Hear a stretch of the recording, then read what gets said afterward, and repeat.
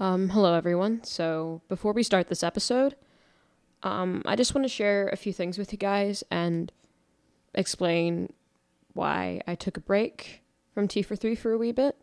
But before I get into that, I want to thank you guys for being so patient and understanding throughout this time. You guys have been incredible, and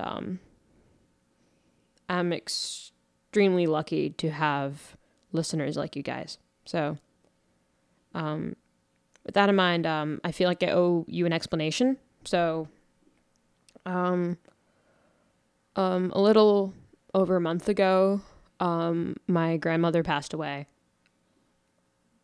And it was unexpected. It kind of came out of nowhere, and it kind of threw me through a loop. And at that time, I had an episode under my belt. I could have released it, but I was too sad to. It felt inappropriate to do. I couldn't really be bothered at that time because I was just so emotionally caught up with what was happening. And so overwhelmed. So I just decided to take a little break for a while. But more on Madge, Grandma Madge. That's what I called her. I called her Madge. She's probably one of the most generous people I've ever met, generous to a fault, which I feel like I kind of learned from her after in that respect, and that kind of inspired me to be more generous to others myself. And also, she was super direct and assertive, which I really loved, so much so that it was pretty funny. I mean, holy cow, she did not have a filter. But it was one of those things. It wasn't perceived to be rude. It was just perceived to be absolutely hilarious. She just said what everyone else was thinking, which is something I always appreciated. And I kind of always think, if I had a fraction of that within myself, even just a teensy bit of the assertiveness and the directness that she had, I'd be okay. So I guess there's all these things that I admired about her. And it's a shame that she's no longer here, but I know that she's in a better place. And I guess on that note, I would love to dedicate this episode to her. So with that being said, let's start the episode, and thank you so much again for your support.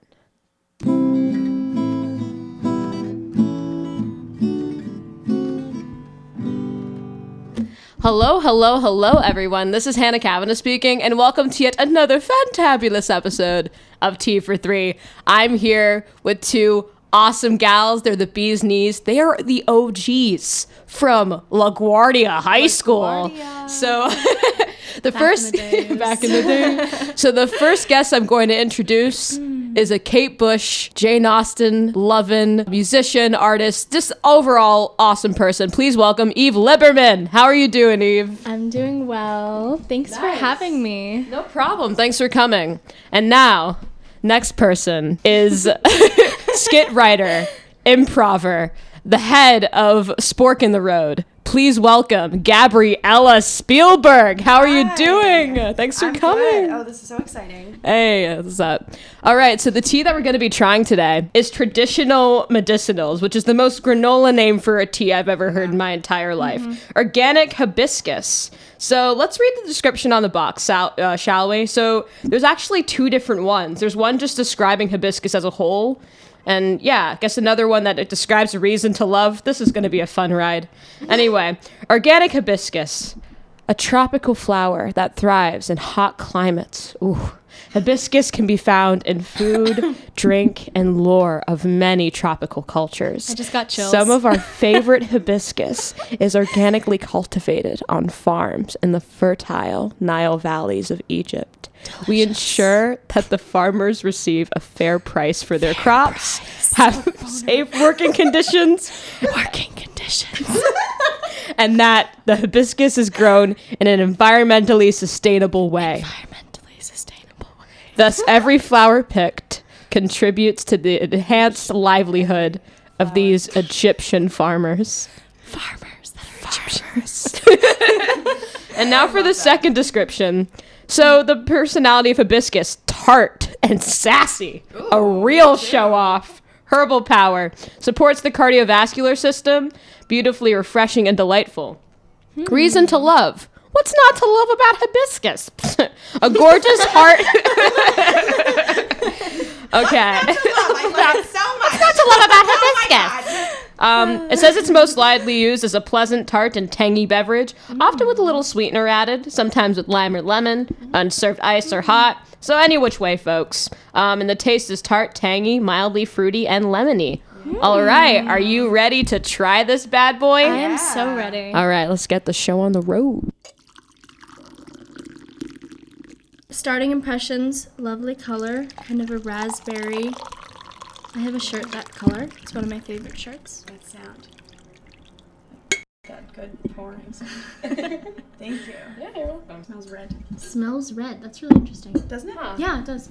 It's kind of got like a, it's not just fruity. It has like a, Like a berryish sort of but it's like flowery. berry, but it feels like I mean, it's a flower, so. earthy in a good way. That smells really good. I also really, really love the color. It reminds me of raspberries. And if you two know, I'm a hoe for raspberries. That's our joint spirit fruit. Right. Oh, Okay, yeah, it's a raspberries, unanimously that's known right. thing that Yes. if Gabby and Hannah were fruits, you guys would be raspberries. All right, so what do you think about the taste? Let's describe this. Let's see what you feel.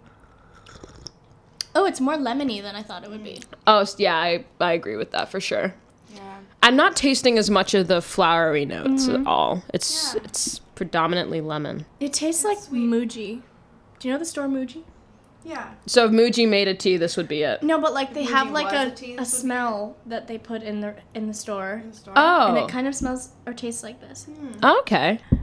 So, we looked at the tea, we smelled the tea, we Have we heard the tea? tasted the tea. We heard that We haven't. sound. We did. We got the ASMR. We heard we didn't touch the tea, but I don't know if I want to touch the tea. I touched it with my face. Okay, so we did touch. We used we utilized all five senses with this. Oh yes. So let's say we were to drive to Granola, USA, to go to traditional Oberlin? medicinal. Oberlin. Actually, this is in. Oh, it's in Sebastopol, California. California, that is pretty. If we were to go to West Coast, go to traditional medicinals, talk to some farmers. Oh wait, no, this is farmed in Egypt. Talk to some tea people from this corporation. What would we tell them today? What would we tell traditional medicinals about I this would tea? tell them. I would ask them because I'm really curious. I know this is the type of brand that would make like female wellness tea, and like what is Yeah. in those? do. Like what is female? Like do they just what is well for females? Don't get deflowered. Extra flowers. Exactly. Oh my god. So I would ask about their female wellness tea and if they're trying to like, uphold some like defloration agenda. I don't think sleepy time tea works any better than any other type of tea. But- you. Hot take. That's true. I mean, chamomile does the trick, Right, I mean and that's tea not. itself makes you sleepy. Yeah, like Yeah. I don't think sleepy time tea, like in a clinical study, would sleepy time tea produce better results than other forms of tea? We should tweet that. Yes, please Our do. questions. They're getting a lot of. Sponsor me, please. Oh my All God. right. Today's today's episode is Sponsored by- not sponsored by. All right. So for today's topic of discussion, we're going to be talking about gender representation and TV and film, and how how it's made an impact on how we view society, how we view gender, how we view our own femininity.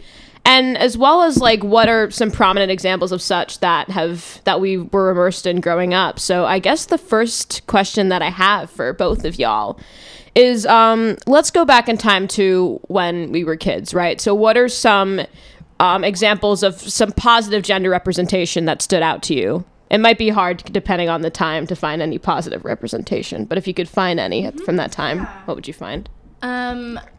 I was a really feminine kid, and so like the kind of typical female like quote empowered characters didn't always appeal to me if they were like more like boyish or like Yeah, like the like Tom Right, the, kind like- of archetype. Interesting. Right. Okay. Yeah. but I was really always drawn to like narratives that were about very quote girly girl narratives that in their kind of way were very female goodness. So like the Rainbow Magic Fairies, all about Oh that. yeah, Like yes. Ella Enchanted, Yeah. totally there for it. Yes. Kind of like stories that were about like very like feminine girls that kind of validated that Yeah. in a way that wasn't like this is stupid in the way that we're told like you have to be feminine but then you have to feel bad about it. Yeah, but you can't care about it. Right. You have to just look hot, but if anyone catches you checking your nails, Right. like, Then you're that's it, vain. girl, Stop bye. being vain.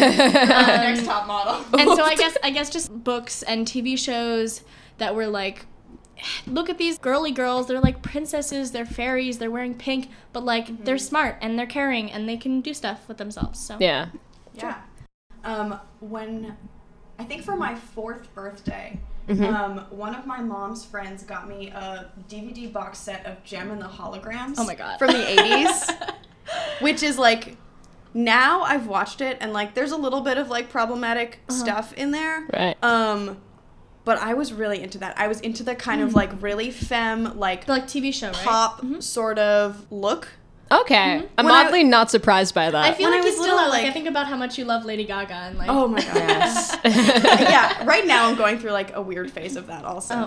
I got this like hot pink Adidas jacket at a garage sale. I saw that. That's really it's really my cute. New, That's I really almost cool. didn't buy it because I was like, that's crazy. I'm not gonna wear it. And But now look at I you. walk around looking like Ariana Grande all That's the time. so good. Being 5'2" and hot pink. Yes. I remember having this image of myself in high school when I was like a little tiny child. Like I was going to be like magically blonde Yeah. and like wear high heels and have boyfriends in Yes. high school. Like that was what we all how thought. Yes. I saw myself. It's very like Hannah Montana influenced, I think. Like That's that so kind funny. Of, there was that kind of Disney Nick era of like bratty, bitchy is cool. Oh my gosh, I have so much to say on that subject. Yeah. Like, and I feel like that Interesting. one, that hit me when I was a kid. It's interesting because for me, like, I had to. It's as if I had like two dual different like. All right, so here's the thing. I was very into Disney princesses.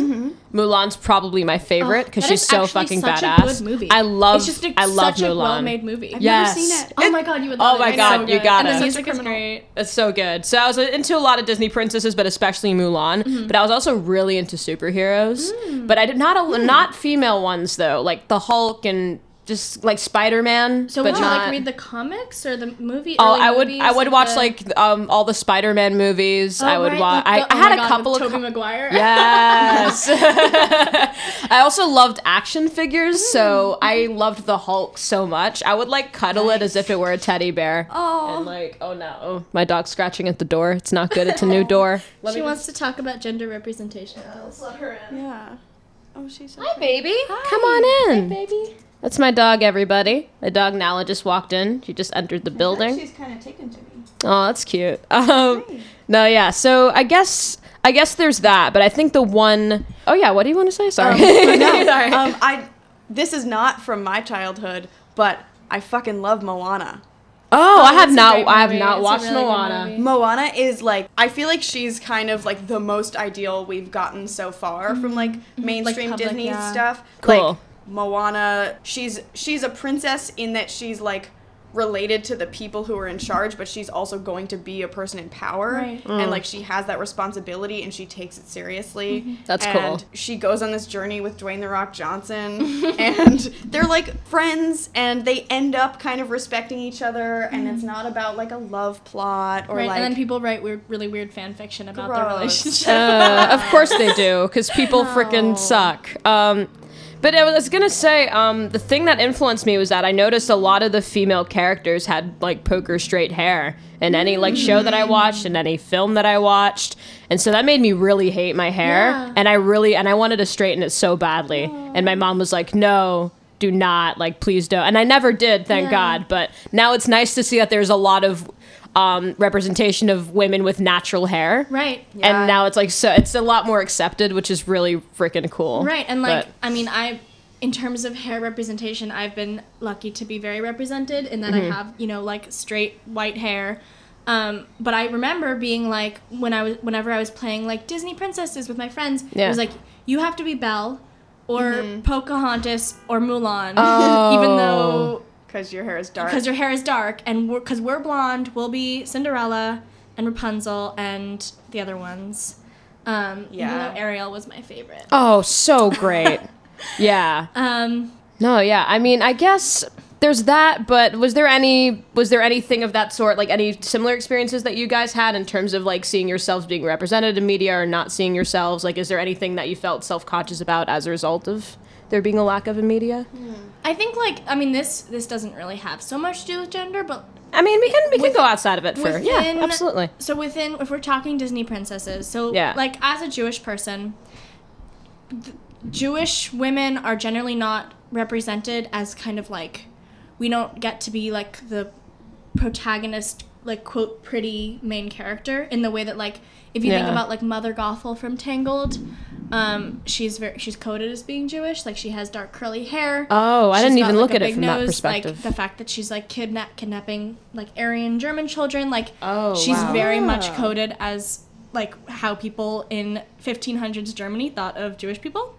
And like just kind of, you know, although I think that like everybody knows what it feels like to see like Disney princesses, and they're all very kind of like from a very specific culture and a very specific class. Yeah. And, like, I think that there's very few people who felt kind of happy with their Disney princess representation, you know? That's true. Yeah. I mean, but even outside of that, like even outside of Disney princesses, do you feel like there is still certain things about media at that time that made you feel self-conscious, or even now? We can step into now as well. I kind of feel like this is also not super gender related, but like I was a kid, my parents were never married and they were separated my whole life. Yes. And there was a lot of very like mom and pop kind of right. we're all in the house, and like if your parents mom and aren't dad. together, it means that one of them is dead. So like you're either an orphan, or like you live like little happy family, and so there was kind of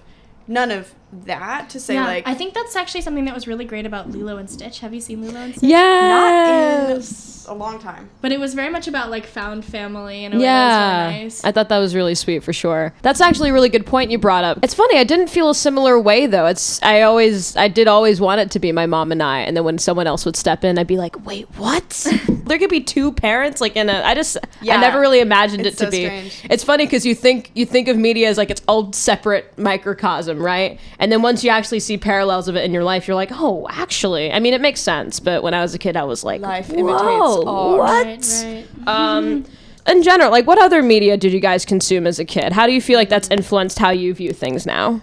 I've always, like, this is just, like, something about me, is that I've really, like, never been interested in reading or watching or interacting with, like, narratives that are exclusively about guys. And, like, I feel like women and girls are expected to accept media about guys, and guys don't have to do that for media about girls. So like in the way that, you know, every like there's so many people who have like read Harry Potter, and like Harry Potter, it's got some really awesome women in it, but like it's about a boy. And the point is there isn't a series that's like about a girl and a girl's, you know, journey to adulthood that like everybody will listen to, everybody will watch, everybody will read, in the way that like the movie, like, okay, I'm bringing it back to Lady Bird because I love that movie so much. We watched that together, didn't we? Oh, yeah, we did. Like, that is a really great movie, but, like, every guy I've spoken to hasn't seen it or was like, oh, it was, like, whatever, it was dumb. And, like, obviously they're not going to, like, understand a narrative about a 17-year-old girl, but, like, they should be expected to. But they understand a narrative about a wizard. Right. Yeah. I remember I have an older brother, and like I remember it was always like, we can watch a superhero movie or about a guy, or like if you want to go off and watch a girly movie, like we're not all gonna watch that. Like that's your thing. Like, and so I've never liked movies that like whenever my family would be like, oh, we're gonna watch a movie tonight, I'd be like, does it have any girls in it? Because I always like wanted that. Yeah. No, for sure. And now I feel like I always felt kind of like weird about it, and now I kind of feel validated in recent years, and like I can be like, no, I'm kind of only interested in watching movies that have women in it, like.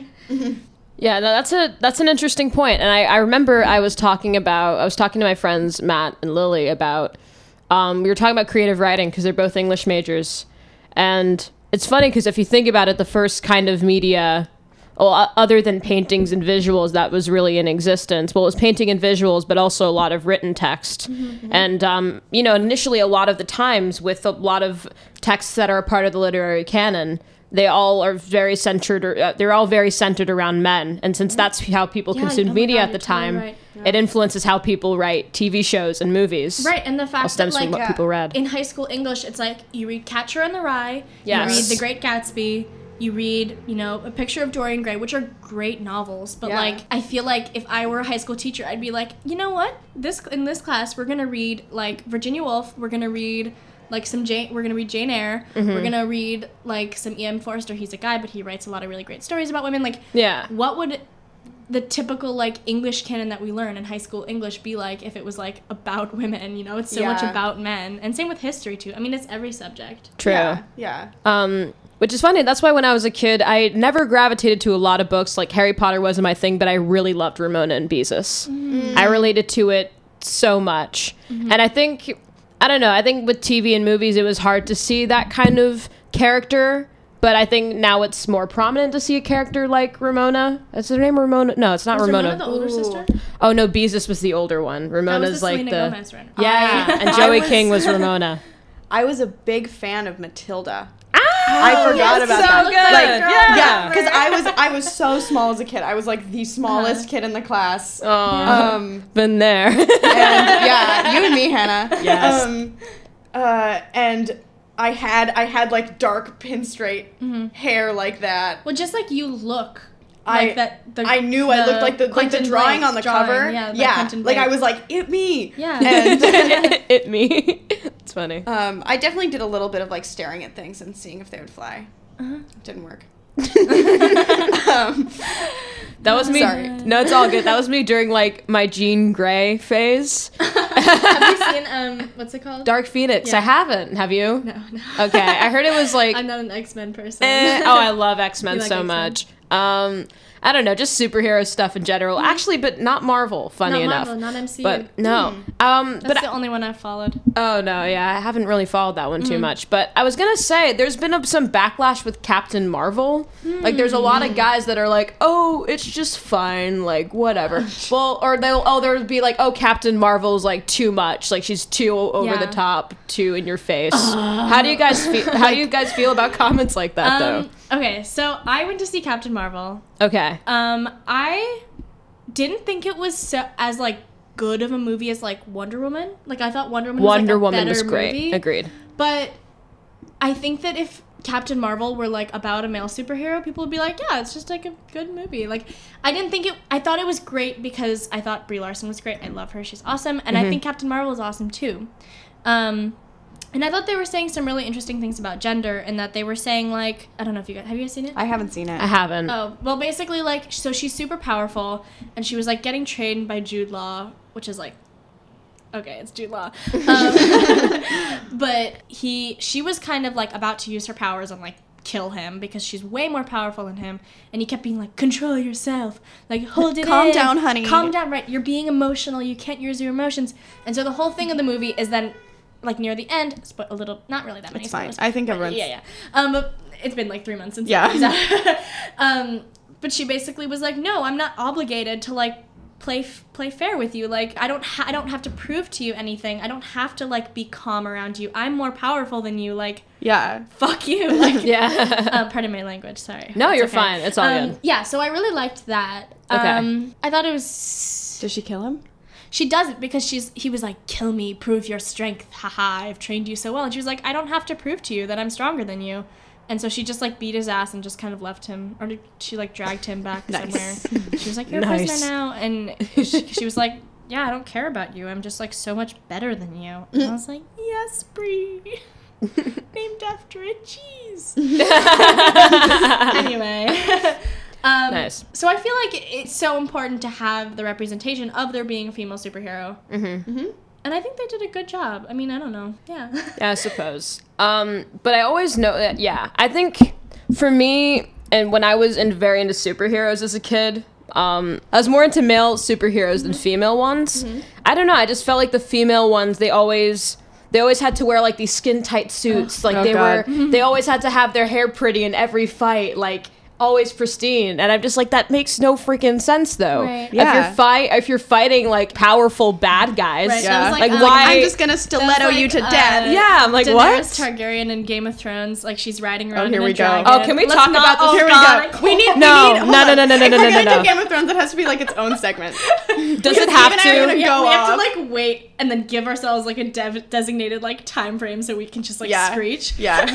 Because I want to screech with you, but About whenever Game of Thrones. I do. Okay. We can, you know what? We could talk. I feel like it's relevant here. We could Should talk we just about it. start? Yeah, Should let's we Game of freaking, Thrones let's time? freaking go. We Oh, started. God. Let's Okay. go. Okay. Daenerys. To Daenerys. preface, Well, hold on. This Everything.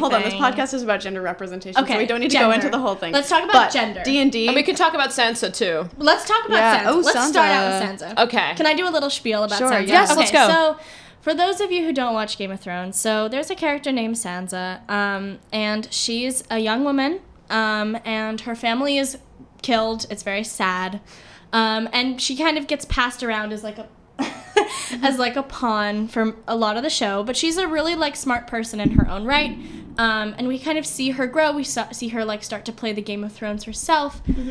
She's one of my favorite characters. We see her interact with a lot of like very powerful people. Yeah. Yeah. And people who have like very different moral codes than Yeah. what she was raised with, and like starts to like interact with those Yes. things. And so like she's around all these like bad people that are really powerful, and she kind of like learns from them in the way of like these people are powerful but they're like bad people, and she is inherently a kind person, and she's very feminine too. So like this is Yeah. something that I've been really drawn to her because I like Sansa her too. strength comes from like her compassion, her kindness, her intellect, you know, these very like traditionally feminine traits. And so basically the showrunners were like, okay, instead of having Sansa hang around and learn some more about politics, we're going to put her in this really brutal rape revenge storyline. And the way they introduced this to the... Which was that in the books? No. No. There was a different character, Yeah. and it made sense for it was like a different thing. Yeah. For the 5th season, she was like getting raped. She was just it just was like deeply troubling to watch. There were a lot of people who were like deeply like triggered by the episode because they of course. just did such a bad job of depicting sexual violence. But also by two like straight white Yeah. Anglo-Saxon Right, that's the men. thing, They didn't They- consult. If no. you write about that sort of thing, you have to talk to people Yeah. who've experienced that, because you can't write people if you don't understand that. So anyway, basically from there they were like, okay, this is how, because basically the dude bros who'd watched Game of Thrones, they never liked Sansa because she was like girly, and they were like, God forbid. God forbid, they were like women who are womanish, but that doesn't work Oh for my us. god. Women who are not men. Right, women who like respect other women, no. And so they kind of viewed this as like her quote fixing, and like basically for the past few seasons since then, she went on like this rape revenge storyline in which she would like wanted to murder her rapist, which is a reasonable feeling for somebody to have. Yeah. But they were framing it as like she's badass and violent because she hates her rapist, and like. Yeah, like we've turned her into a man. We've given Right. her these violent Now that tendencies she's that violent, she now didn't she's have. hardened. And now we can consider her strong because she's acting like a man. Right, and so in the recent episode this season, there was this scene in which she was talking. Oh, I to hated the that Hound, scene.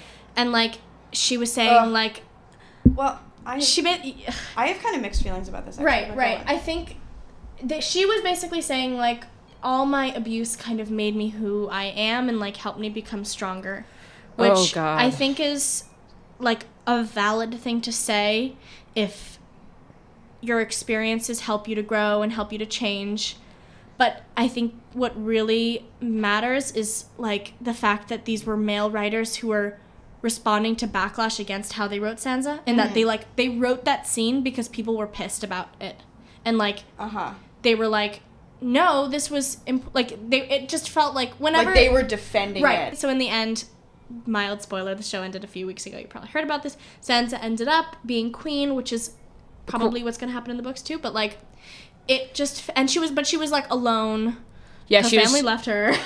Yeah, I mean, she pretty much just said, no, we're going to be independent from the Seven Kingdoms. I'm Queen of the North. And Yeah. she kept... Which is... She's mean. I mean, she's like she's like... Yeah. They keep being like, she's badass because she's mean. And like, Yeah.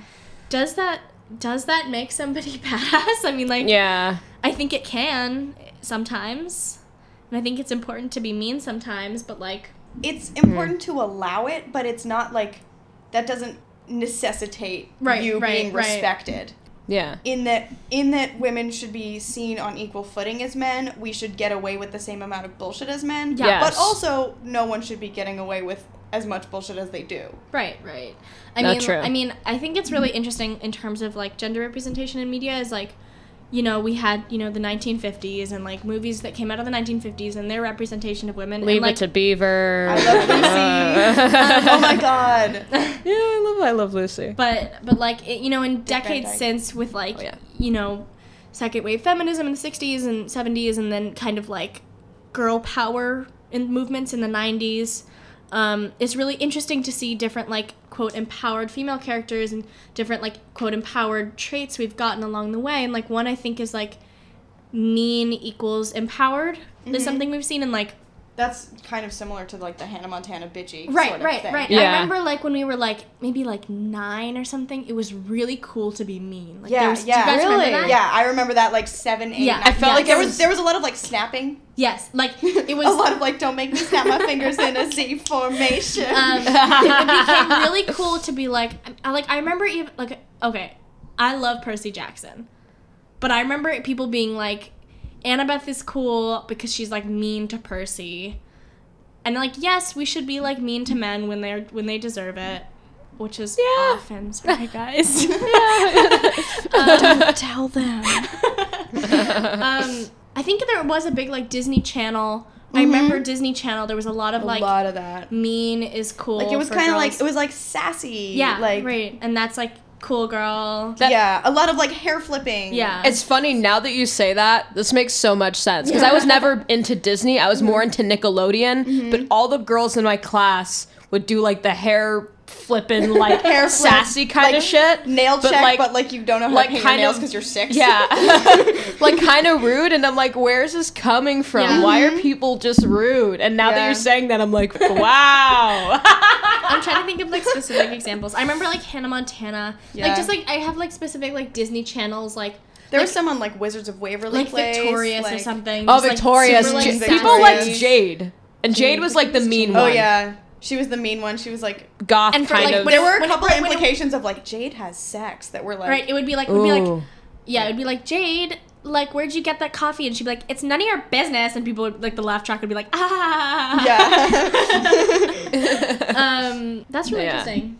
No, yeah. So that because with me specifically, I was mainly into like SpongeBob, Fairly Odd Parents. Nice. But like even outside of Nick and Disney, I watched Malcolm in the Middle every morning. Like, Bryan Cranston. yeah, no, it's such a good show. But I would just watch stuff like that. So I think I managed to evade the yeah. whole like bratty, sassy phase. Nice. My parents were really strict about like TV. Like I was allowed to like watch movies, but I never watched like I don't think I've ever seen like an episode of Hannah Montana. Like Really? I was I maybe never watched allowed one. to watch like cable TV, no SpongeBob, no sometimes Fairly Odd Parents if I was being really good. It's so good. But I watched like we had like movies that we would watch kind of on repeat a little bit.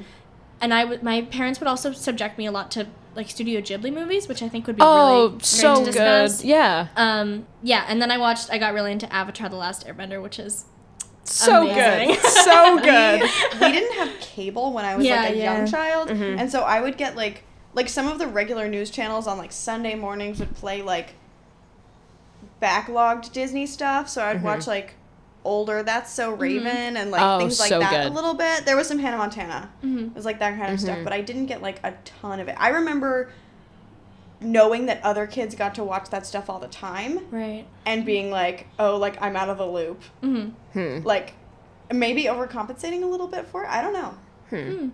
But I was wondering, so how do you, so you said you felt out of the loop when you didn't have too much access to cable TV. Like, how did you feel? Because you couldn't watch TV as much, yeah. I remember I had a friend who also didn't watch TV, and we made it into, like, this weird thing of, like, it was cool to not watch TV, which is just, like, it's neither cool nor not cool. It just is. Yeah. Like, some people watch TV and some don't, and that's okay. Yeah. But so we would be like, oh, we're so original, which is, like, makes sense if you, like, know me. Like, I would be somebody who'd be like, I'm so original for not watching TV when I'm 7.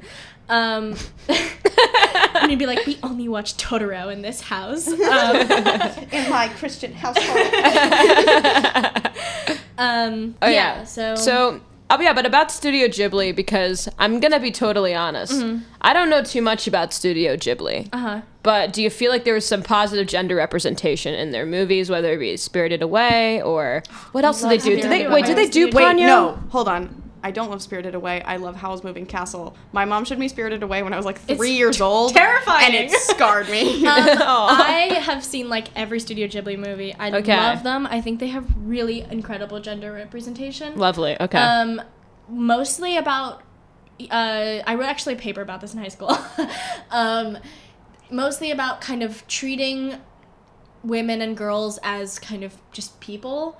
Nice. Okay. And not putting them too much on a pedestal, and also understanding that every girl and woman will kind of fall differently in terms of their, female identity, and like there are going to be some women who are more feminine and some who are more masculine, and like we should be valuing them both and valuing their traits. And like take Spirited Away, it's just like a really great story about a child, and she's kind of spooky. It's really scary. It's so spooky. But she's really, I think the girl, her name is like Chihiro or something. She's really allowed to be a child in a way that's really refreshing. And we see her grow. She's with female characters. We often see them like if they're like empowered, then they're perfect. And the whole point of Chihiro is she starts out and she's kind of spoiled and like a little bit like she's like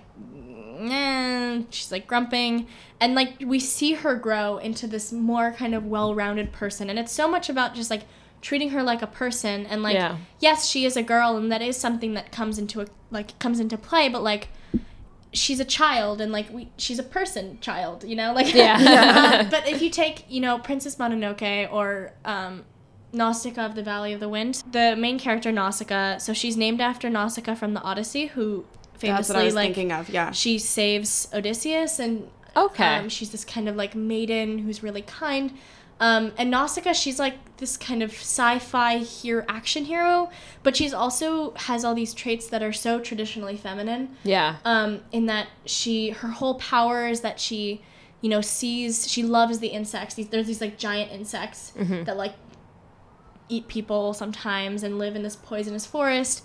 And her whole thing is that she's like, she doesn't want to kill the insects, and she's really peaceful. Can be kind of compared with like Snow White's connection with animals in like Disney movie interesting. Except with her, it's kind of this power. It's not like demonstrating how innocent and virginal she is. It's like she's powerful because she like sees that these creatures are creatures, and that she should protect them. Right, she protects them, and she doesn't want to kill them, and she's so like empathetic and so kind towards everybody. And there's a difference in that sort of representation of like respect versus like maternal, like a maternal position. Yeah. Of like if you like Ned Stark, if Ned Stark was a woman, it would have been much more about like I want to protect like these people, and it would be posed as a more maternal sort of thing. Right. Good point.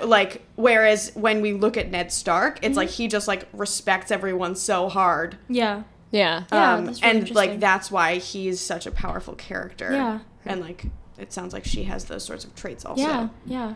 And it's interesting as well because in terms of the whole like caring about nature sort of thing and Mother Nature as a whole, I mean, it kind of shows that there's power within that as well, within having respect for Mother Nature, because I feel like with nature people see it as like this delicate kind of feminine, beautiful thing that's like, but to have like also there to like to cater to our needs and and to control and to like dominate it. I was having a discussion with a friend a little while ago, and he was saying that we should not always value feminine traits because some masculine traits, like some feminine traits are less desirable, such as like submission.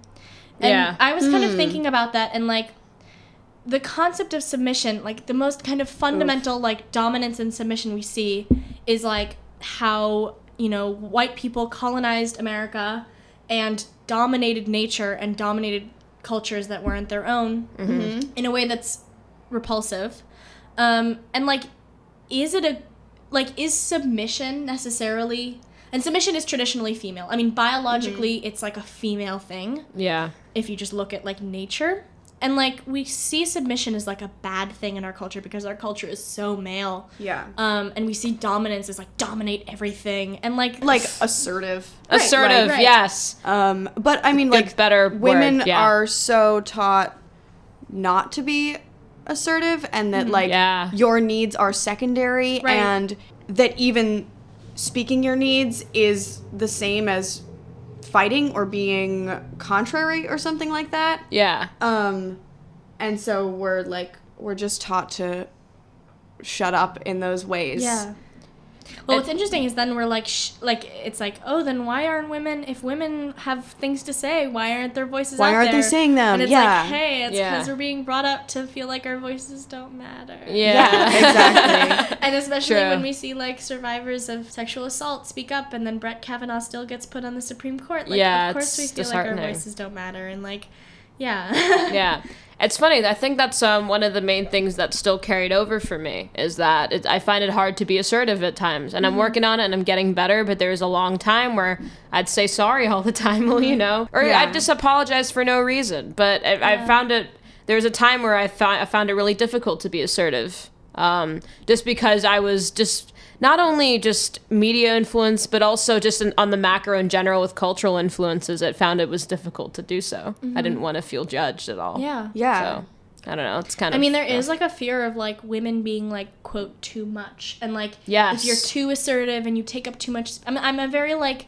loud person. I like to talk a lot. Like, I have a lot to say. Good for you. As you should. And like I mean, I think you both would understand because you're both very like smart people who have a lot to I feel like all of us are like that. Yeah. And like we're shamed for kind of wanting to take up space. And like if you look at I was I took a first year seminar in college this last semester. And we viewed in the class this clip from The Little Mermaid in which like Ursula the sea witch is like having her big like scary song in which she like sings about being a villain, and like her whole what makes her so like quote gross to the viewer is like how much space she takes up. Like if you just look where her like just watch where her body goes, she just takes up so much space. And it's like Ariel in comparison is like this tiny person with a tiny little waist, like a little fish, and like she's like, oh, I'm just here in the corner, like, oh, tiny little woman. And like Ursula's like, oh my god, this scary woman, and she's taking so much space. And like I think that really has to do a lot with fat phobia and like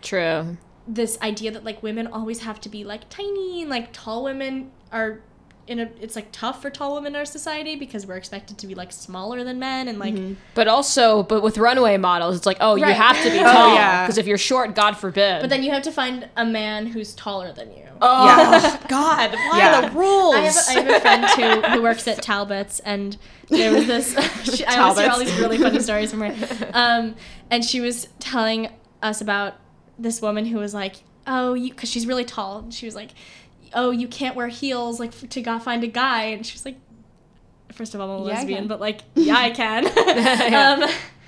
So. No, I was gonna say that this reminds me a lot of the Shakespearean play, The Taming of the Shrew. Oh, and how? Oh my god. Just thinking about 10 things I hate about you. 10 things I hate about you. Oh my lord. Oddly enough, I loved that film when I was a teenager, and now I'm like, I think that's a really interesting example. When was it made? Like 90 something? 1999. I think it's a good example of like mean is cool. but like in a weird like. But then they're like, "Oh, you need to be tamed, though. Right, we got to tame that shit." But they still, I still remember tame that shrew. True. I watched it for the first time maybe like 2 years ago, and I was like, everybody was saying like, "Oh, she's so like weird," and it was like, "Oh, she reads Sylvia Plath and wants to go to a small liberal arts college." That's me. Yeah. But like she was mean, and I guess it's like we shouldn't.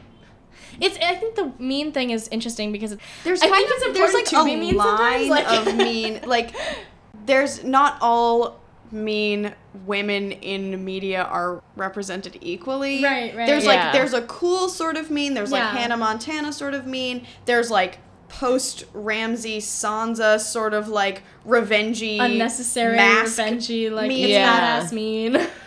And then there's like too mean. That's like, oh no, this is not cool. Like now you're evil. Right. Like witch sort of mean. Yeah. That's like now we gotta kill you. Right. You're too, Yeah. It's very inconsistent, though, isn't it? Oh, It's absolutely. like the views of it switch depending on, like, for example, I'm gonna bring up Game of Thrones again. I'm sorry, like with Dean. We haven't gotten to Daenerys yet. Oh my god. Yeah, like for example, Daenerys was painted to be this mad queen. She's gone nuts. Like, oh no, burning King's Landing. Spoiler alert. Yada yada yada. I mean, just hate women. But also, a lot of characters have done much weirder shit. Like Arya killed this. Oh my god, Arya murdered an entire house. She's and literally like put it in a pie and forced the father to eat it. They were like, it's badass. It's so cool. I mean that's just weird. They're so every person in power in that show has like killed traitors, taken cities. It's the fucking taken Middle Ages. states. You have to That's what people. they do. That's how rulers work. And then all of a sudden they're like, hold up. It was like when Daenerys does it, she's crazy. Right, the way it was like Saint Tyrion is such a moral man now, and like. Oh yeah, so Game of Thrones, Daenerys Targaryen. Yeah, I mean, I loved Daenerys. I was like, you know what? Too. Like, she's 5'2", like she's really boss short, queen. We have the same body type. I love that. Hey, hi, I'm Amelia Clark, and welcome to Tea for 3. I'm Amelia Clark, really and welcome to Tea for 3. Hey, first celebrity guest on our show. I love her. I was like, I am her. Like, I relate to her on such a deep level. Like, all kinds of stuff. And then they just like they went this weird route with her, and like it's valid if they want to make the storyline that she becomes her father. Mm-hmm. That's a choice they could make. Yeah. The way they made it was terrible. Was not okay. No. Yeah. For sure. Part of, I think, what was really repulsive about it was that she started out the storyline and she was this, like, person. We first meet her. She's in this marriage. She's so young. She's really young. She gets raped. Yeah. She doesn't get raped in the books, but bottom line, she's raped in the show. And she slowly, we start to see her take back her power in a way that's, like, amazing. Like, seeing her take control of her marriage, and then she gets the dragons, and then she's like taking things in her own right in a way that's just so like it's this narrative of like take back what people take from you. A denarrative. And like lovely. So what made Daenerys so like yay love this is like it was this story for people to look at and be like, this is this downtrodden woman, and she becomes the champion of the downtrodden. She's like freeing slaves. There's like some weird like white savior stuff in there that's kind of questionable. That's what. But her whole narrative for the first like 5-6 seasons was like, this is this person she's trying to be a good person, right? And is she doing it perfectly? No, right. It's about, but she's like doing her best. She doesn't want to be like her father. It's about a survivor and somebody who's been hurt by a fucked up society. Taking power for herself and like trying to change it. She's saying, I want to change this world that's fucked up. And so for them to be like, no, the type of person. So like, let's think about what they're saying. They're saying that if we encounter a woman who was sexually assaulted and treated like an object, and over time took back control of her life, became powerful in her own right, became independent, became self-assured, became confident. We're saying that woman was doomed to become, a like crazy tyrant. It's like tyrant with all the like Hitler imagery at the end. Yeah, we should be saying that woman is like, yay. This is why I know it's so cliche to say, but this is why we need more female writers. Yes, writers. It's really important. We need more female writers. I'm Amelia Clark. Amelia Clark said it, so yes, it's true. So since the disastrous end of Game of Thrones, they've done a lot of like apologizing, analyzing of like what exactly happened. And so there has been a decline in female writers. They used to have female writers in the show, and they stopped around the 5th season. Okay. Ooh. And there's also been a profound, or like not profound, a stark decline in amount of words per minute.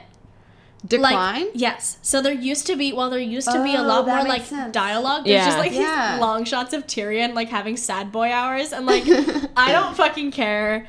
And also just walking across the like screen 20 minute fight scene where they took down the entire White Walker army that had been. It was just like a lot of like squish ASMR. With like an occasional coffee cup cameo. Oh, right. But another example of like mean is cool is Lyanna Mormont. So yes. The little girl. Yeah, the little girl. So I love her. I thought She's she so was cute. She was really cute. Yeah. But people were so quick to be like, she invented feminism because she was mean to Jon Snow. And like, well, Jon Snow deserves it. Jon Snow deserves meanness. He's a whiny but bitch. Like, people were just so quick to be like, she's mean, so that makes her cool. But I think she was really cute. And also she's in the worst way. Like, also, like, they abandoned all of these female characters' motivations and like basic desires in a way that as in the writers and did bent that them to the male characters. narrative. Yeah, in a way that says like we don't respect what these women wanted. And like the way that they did the Arya sex scene, I'm really mad about. God. And it's not about like, oh, Arya's a little girl or like sex or anything like that. It felt like the writers were like, hey, we want to give Maisie, what is her name? Maisie Williams? That's right, We yes. want to give her a sex scene, so let's do it. And they basically justified it by having her say, like, well, we're going to die, so let's have some hashtag YOLO sex. Yeah. And, like, Arya Stark has been about to die for, like, 7 seasons now. With every one of her, like, last breaths, she lists the people she wants to systematically murder. That's not an impulsive character. That is not a person who interacts with death in that way. And then all of a sudden she's like, fuck that. Fuck everything I've ever wanted. I'm just gonna have sex with Gendry now. Another thing that was really gross about that was... Side boob. was they basically were saying, like, we wanted, when they were defending it, they were saying, like, we wanted Arya to have, this kind of sexual coming of age. And they basically treated it as though Sansa had a sexual coming of age. What? Which she didn't, because no, she didn't. rape isn't sex, guys. Yeah, no. And so basically they were saying, like, so it's been, for the entire show, sex has been part of Sansa's storyline, but she has not had sex. But also, like, why does the sexual coming of age need to be quintessential why does it have to happen for a woman? You don't see that for any of the male ones. Right. Yeah, I mean, not some of them, but only the ones that it's relevant to. Big Dick Podrick. It was kind of like Sansa had her sexual coming of age because she was raped. Okay, no. And now Arya needs that too, but like, it is never, sex and romance has never been part of Arya's plotline. Never. It has never been part of her character. It's just not relevant. It's just sounds not weird. relevant to her. And like, it's just not needed. And so for you to, this is like me speaking straight to D&D. I'm just like, you've hurt me. If you've listened to this, listen up, bitches. If you listen to this. Dear at D&D. We're going to have to tweet a bunch of things from this episode. Yeah. They're basically saying that, like, first of all women need to have a sexual coming of age. Mm-hmm. Not true. They're saying that rape also, counts as a sexual coming hetero. of age. Yeah. Yeah. And they're saying that, like, you need to get manhandled in order for us to and sort of respect you, but we won't then. Another thing that really frustrates me is, like, the viewer, the typical dude bro viewer of Game of Thrones has always really loved Arya and really hated Sansa. And I think that's partially because she's because she's more violent, and I guess... I mean, she's the tomboy archetype. Right, she's the tomboy archetype. And I think it's great that she has... There has to be representation of non-feminine women. Yeah, and, like, Arya, absolutely. Brienne, like, that's so important. But there has been, like, she's better and more empowered than Sansa because she's less girly girl-ish, and like then they were kind of like I feel like there's the quote peak female character we see in media is like boyish enough to be like one of the guys. Like, she's crack cool open girl, a cold one. But she still has to be like sexually appealing for the erotic male gaze. Oh my god. And so like that episode was basically like Arya is now quote badass because she's violent and likes to murder people, but now she's like sexy too, and like everybody's gonna be researching like Maisie Williams' age to see if they can like fap to it, and it's like gross. It's gross. That is yeah, that's something I never related to in media, was like the whole like sexual stuff with a lot of female characters, because that was never a big part of my life anyway. Like it's not something that ever came around too often. It's not like something I felt like I needed in my life to feel complete. So when I see a lot of like female characters that are vying for a guy or that are always getting some action somehow, I just, maybe that's true for some people, but I never found it true in my case, and it made me feel a little self-conscious. I think it's really important to have like representation of different types of sexualities, not just like in terms of heterosexual, homosexual, bi, pan, whatever. In terms of like everybody's gonna think about their sexuality differently. And people approach it differently. Right, and that's straight people approach being straight differently. Right. Etc. So like Sansa from the books is somebody, her sexual coming of age is something I really relate to, in that she's a super like imaginative young person, and so she's very like idealistic about things. And she loves like fairy tales and like sweeping romance, and like that's not really the real world. And like the way her sexuality manifests, and like she has sexual fantasies explicitly. It's about the Hound. Ooh, it's really funny. She like makes up in the books. Yeah. They don't kiss, but she pretends that they kissed. Like, she thinks about it. Like, it's really... but, like, I relate to that because I relate to, like... Oh, my Lord. Like, I wouldn't have kissed the Hound, but I would have, like, fantasized about it. Like, and so I feel very represented in terms of my sexual... Like, the way I approach my sexuality. But, like, I have a very different sexuality from, like, another person who might feel more represented by, like, Daenerys' sexuality. And, like, that's good. Like... Yeah. I too feel differently. Okay. And that's like the point. Which is the point of this show. In that, like, when I was younger, I was like very like interested in like what is sex and like what is being sexy, and I think I don't totally know where that came from. My parents were very like open about that sort of stuff with me. Right. And I was like, I was interested in it at an age that's maybe not that healthy. And like, but like I do relate to Daenerys in a certain way. Like I also have some sexual trauma, so like that was part of like like she is like dealing with that and taking power in a way that I also didn't totally relate to Sansa's experience as much because of like how it became very focused on Ramsay. Right. Oh, yeah. Like, right. Well, that whole, like, we just don't have to consider anything past season 4. Like. Gotta get him. And, yeah, so, like. Yeah. I don't know where I was. Right. Totally No, you're totally, it's all totally good. right. Yeah, and Daenerys, like, is, like, a very, like, it's part of her character is, like, she is a sexual person. And, like, it's celebrated in a way that's really great. Yeah. Yeah. For sure. It's interesting because with Game of Thrones specifically, in terms of, you know, depictions of how people view sexuality differently. I mean, I guess I forget that it's like an adult show. Well, I don't forget. It's hard to forget. There's a lot of boobs and a lot of gore. Side boobs.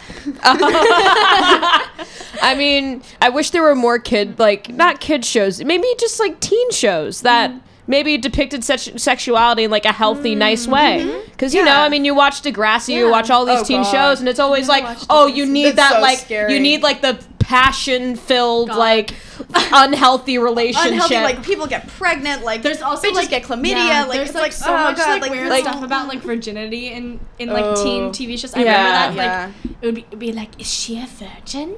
Yeah. Which is also like really fucked up when you consider like sexual trauma stuff, because like, that's like, is she a virgin? Did something bad happen to her? Right. And now maybe she's not, but like, was it like against her will? Like, there's a lot of like, that's just, it's really icky to like value that about a person when it might not be in their control and stuff. And that also really bothered the thing you said about how they didn't tell Sansa or Sophie they, like, Turner made it a prank. that like because if she as an actress, like if someone did that to me, like they don't know that she doesn't have sexual trauma. They don't know that that is going to like not trigger her. Like that might be something that she needs to deal with, and that's okay. And like she deserves to have time to deal with that. But you need to be transparent about it when you're handing the script over. Yeah, you don't be like psych, like you know, because they don't know her history. They don't know how she interacts with sex and stuff. And even if you don't have sexual trauma, that can still be really hard. Yeah, totally. For sure. God, totally. Really, really hard to do and deal with and like process emotionally. I think she hated doing it too. I mean, like, no, for sure. And like, I feel like a thoughtful narrative about sexual violence could be something that is like a good thing if it's like well done. I'm trying to think of an example. I guess we also wouldn't know of like an actor's, you know, her personal like, story, and that's but not like super relevant, but in terms of just treating an actor fairly. Right. Yeah, for sure. It's important to be transparent. And like respecting an actual person's boundaries. Yeah. Wait, what are some examples of like positive representation, like a representation that's well done of like sexual violence? Oh, that's a... Let's sit here and think. Oh, this is gonna take me all day. I mean, what would it mean to have that? I don't know. I mean, like, I have feelings on, like... Actually, there's a Degrassi storyline, funny enough, that actually predicts... Drake. That actually... There's a storyline on Degrassi that depicted sexual violence and the aftermath of it not extremely well, because, you know, it's a show and there's other storylines, so they couldn't delve too deep. But it's this girl named Paige, one of the characters on the show. She gets sexually assaulted by, I think it's a guy friend or whatever. And for a while, she keeps it to herself. She doesn't want to say anything. But then there's this whole character arc when she really comes to her own, and she's like, no, he did this, and he's going to have to suffer consequences for it. And so what happens is that, you know, she reports it to the police, like they have him put on trial, like she's there. But she's there standing her ground and giving her testimony and being a strong woman. And unfortunately, like, he's found not guilty, and he gets off scot-free. But like for her, the main thing was that she was able to go public with this experience and to be strong and to give her testimony, because a lot of times it's hard for women to give their truth on that sort of thing because it's a very touchy subject. And that's interesting, because I feel like a lot of rape narratives are very focused on like traditional ideas of justice. And on like punitive justice and like let's get him. Let's lock him up. Let's protect other women's virginity.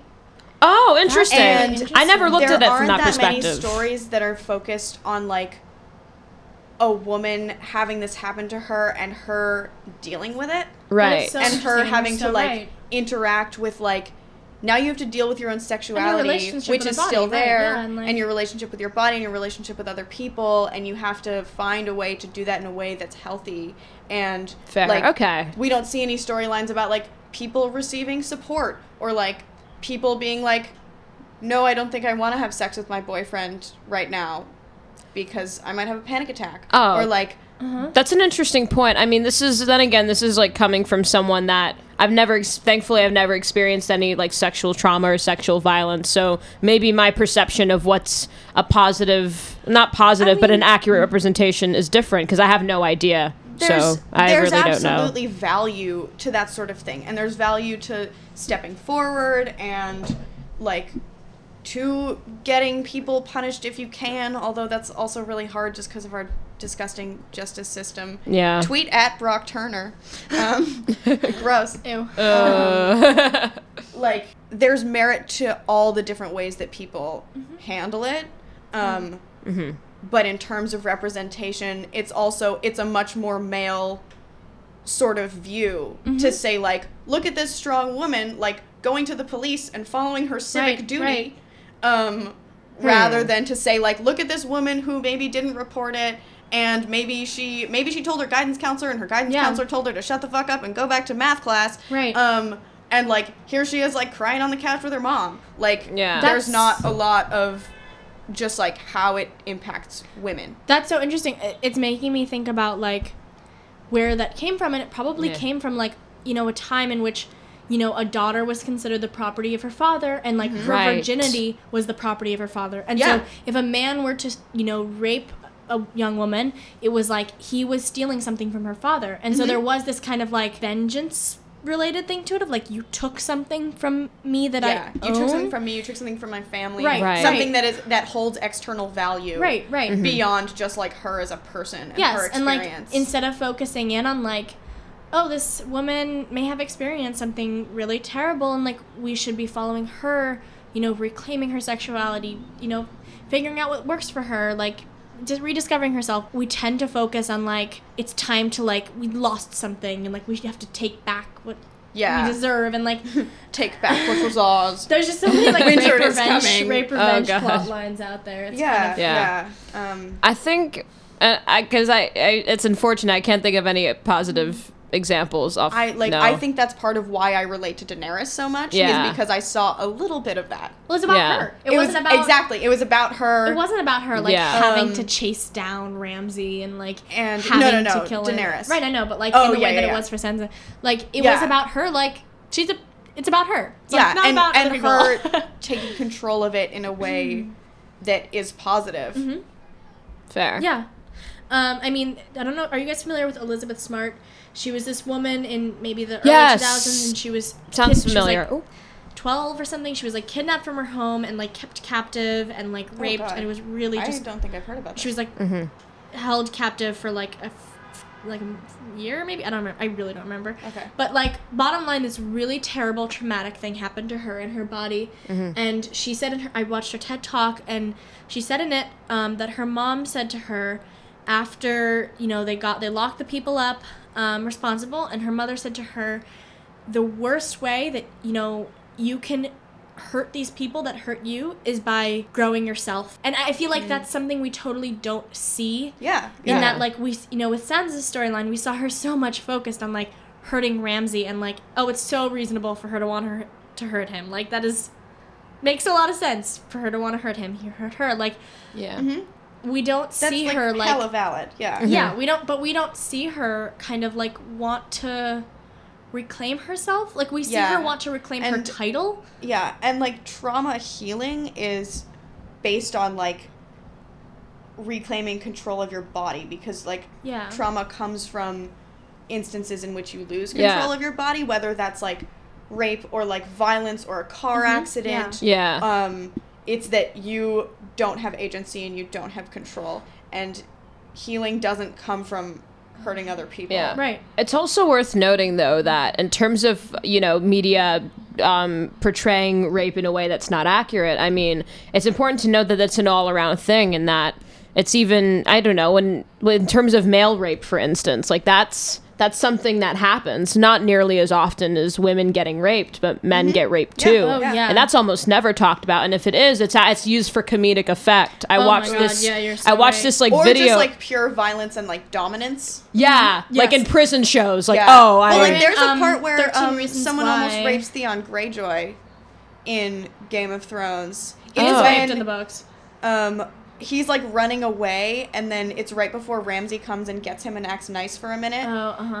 Like there's this band of like men in the woods who like kind of like shoot him. They like shoot his horse or something. They like get him, and they like almost rape him, and then Ramsay comes in and like kills all those people. Well, even then, but that was very about like control and dominance, and like we weren't gonna talk about like the emotional implications on Theon Greyjoy. In terms of like the comedic effect thing as well, I watched like a video essay on it. There's a scene from Wedding Crashers. And it's a scene with Vince Vaughn. No, I haven't either. It's a scene watching video essays. None of us have seen it. Oh my gosh, that's Wedding Crashers. There's a scene where you've seen Wedding Crashers, you're allowed to judge us.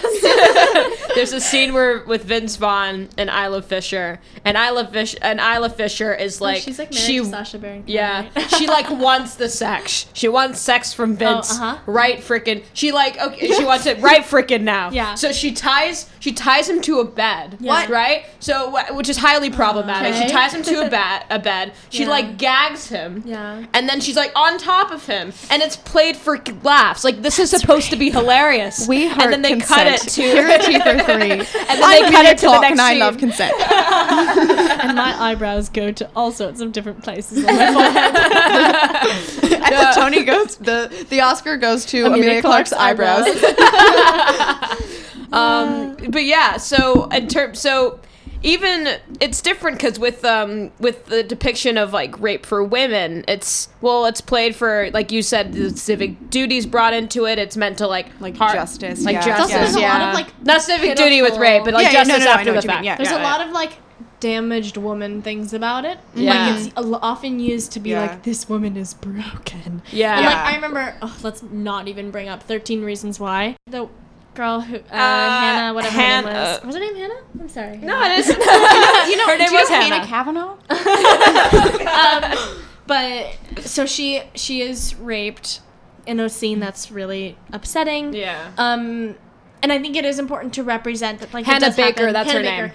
And I Is thought that the actress or the character? The Character. Okay. And I thought they did a good job in terms of like showing how it was hard for her to be heard when she told her guidance counselor about it. They were like, what do you want me to do about it?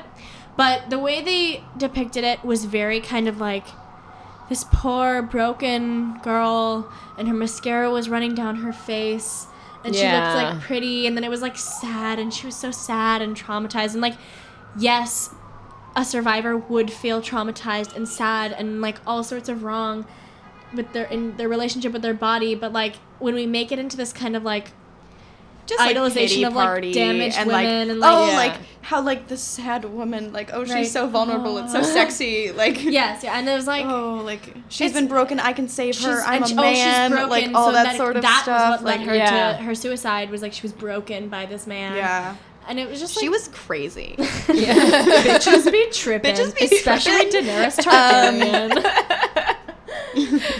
Oh my lord. Ella and I were talking about it, and one of the funniest things she said to me in a long time is that on Game of Thrones, you're either a man or you're crazy. Yeah. I mean, yeah. Yeah. Exactly. No, I mean, what's really interesting about the women in Game of Thrones is, like, I think since the show's beginning, almost, like, every female character who's depicted as, like, being, quote, empowered is either violent or, like, has so much weaponized sexuality.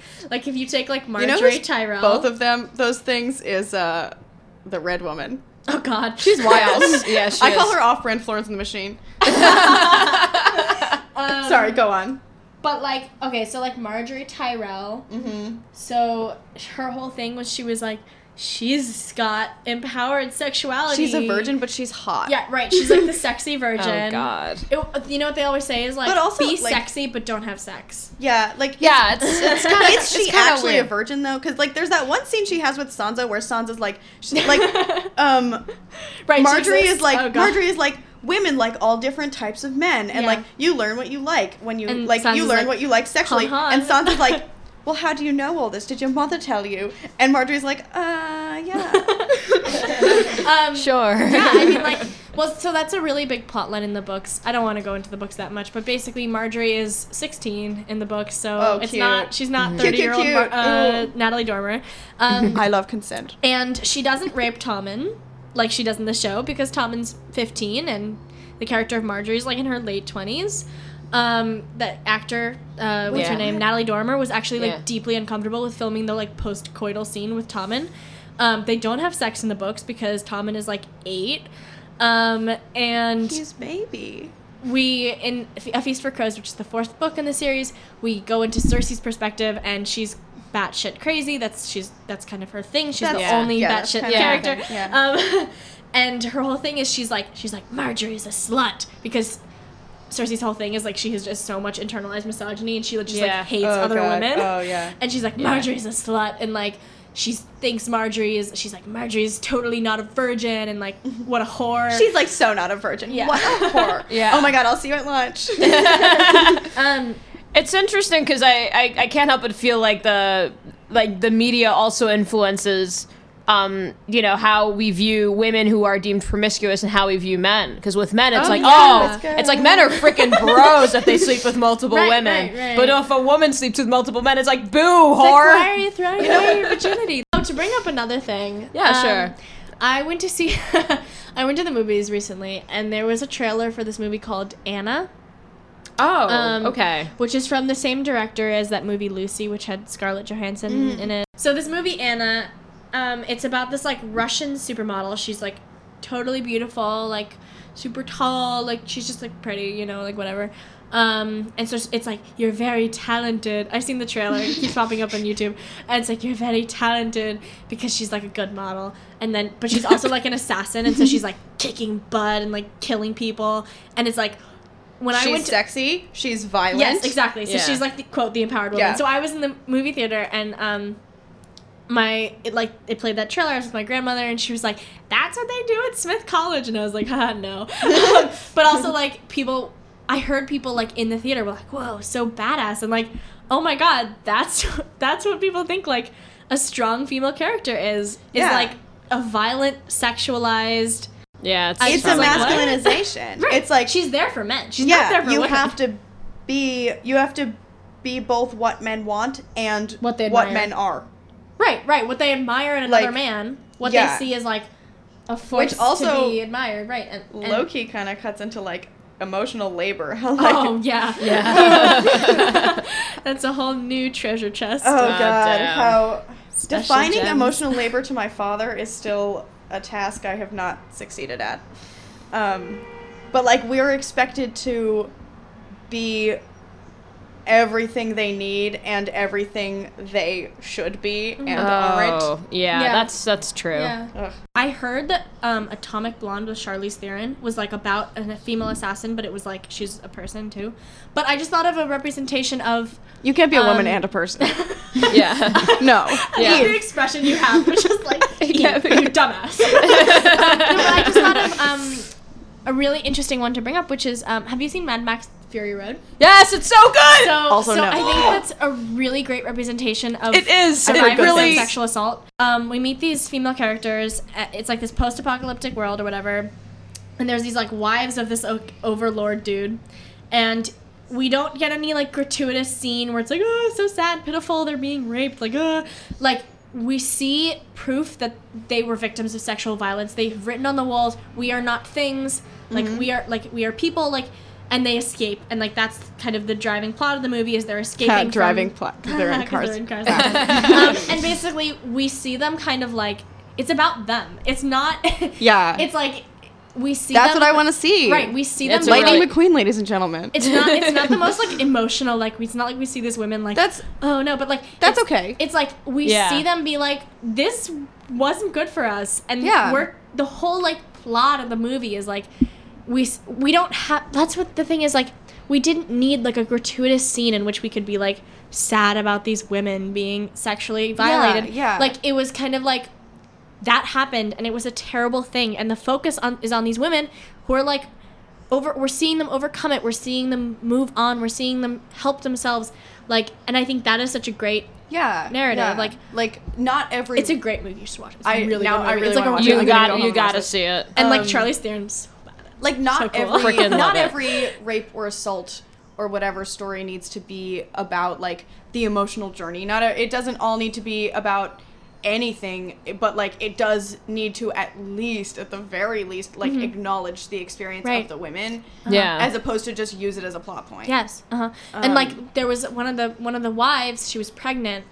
Because there's like limited fertility or whatever in the post-apocalyptic world, and like why it was is that clear every apocalyptic it's like a weird thing they have. Yikes. And she like understood that like he valued her for her uterus, and like that was part of it, and like she ended up sacrificing herself because like she understood that, and like it was great. But the Charlize Theron character was also really refreshing. She wasn't one of the wives. She was like this woman who was like she was saving these women, so it was this awesome like women bonding together. Yeah. And her character was so like not sexualized in a way that was just like awesome. It was refreshing. It wasn't like it was like, ooh, she's ugly, because she's Charlize Theron, she's beautiful. But like it was like it just didn't matter. It was like a whole plot line about who she was. Like she was a person. Yeah. And she had emotions. She was incredibly emotional, and like she cared so deeply about these women that she was saving.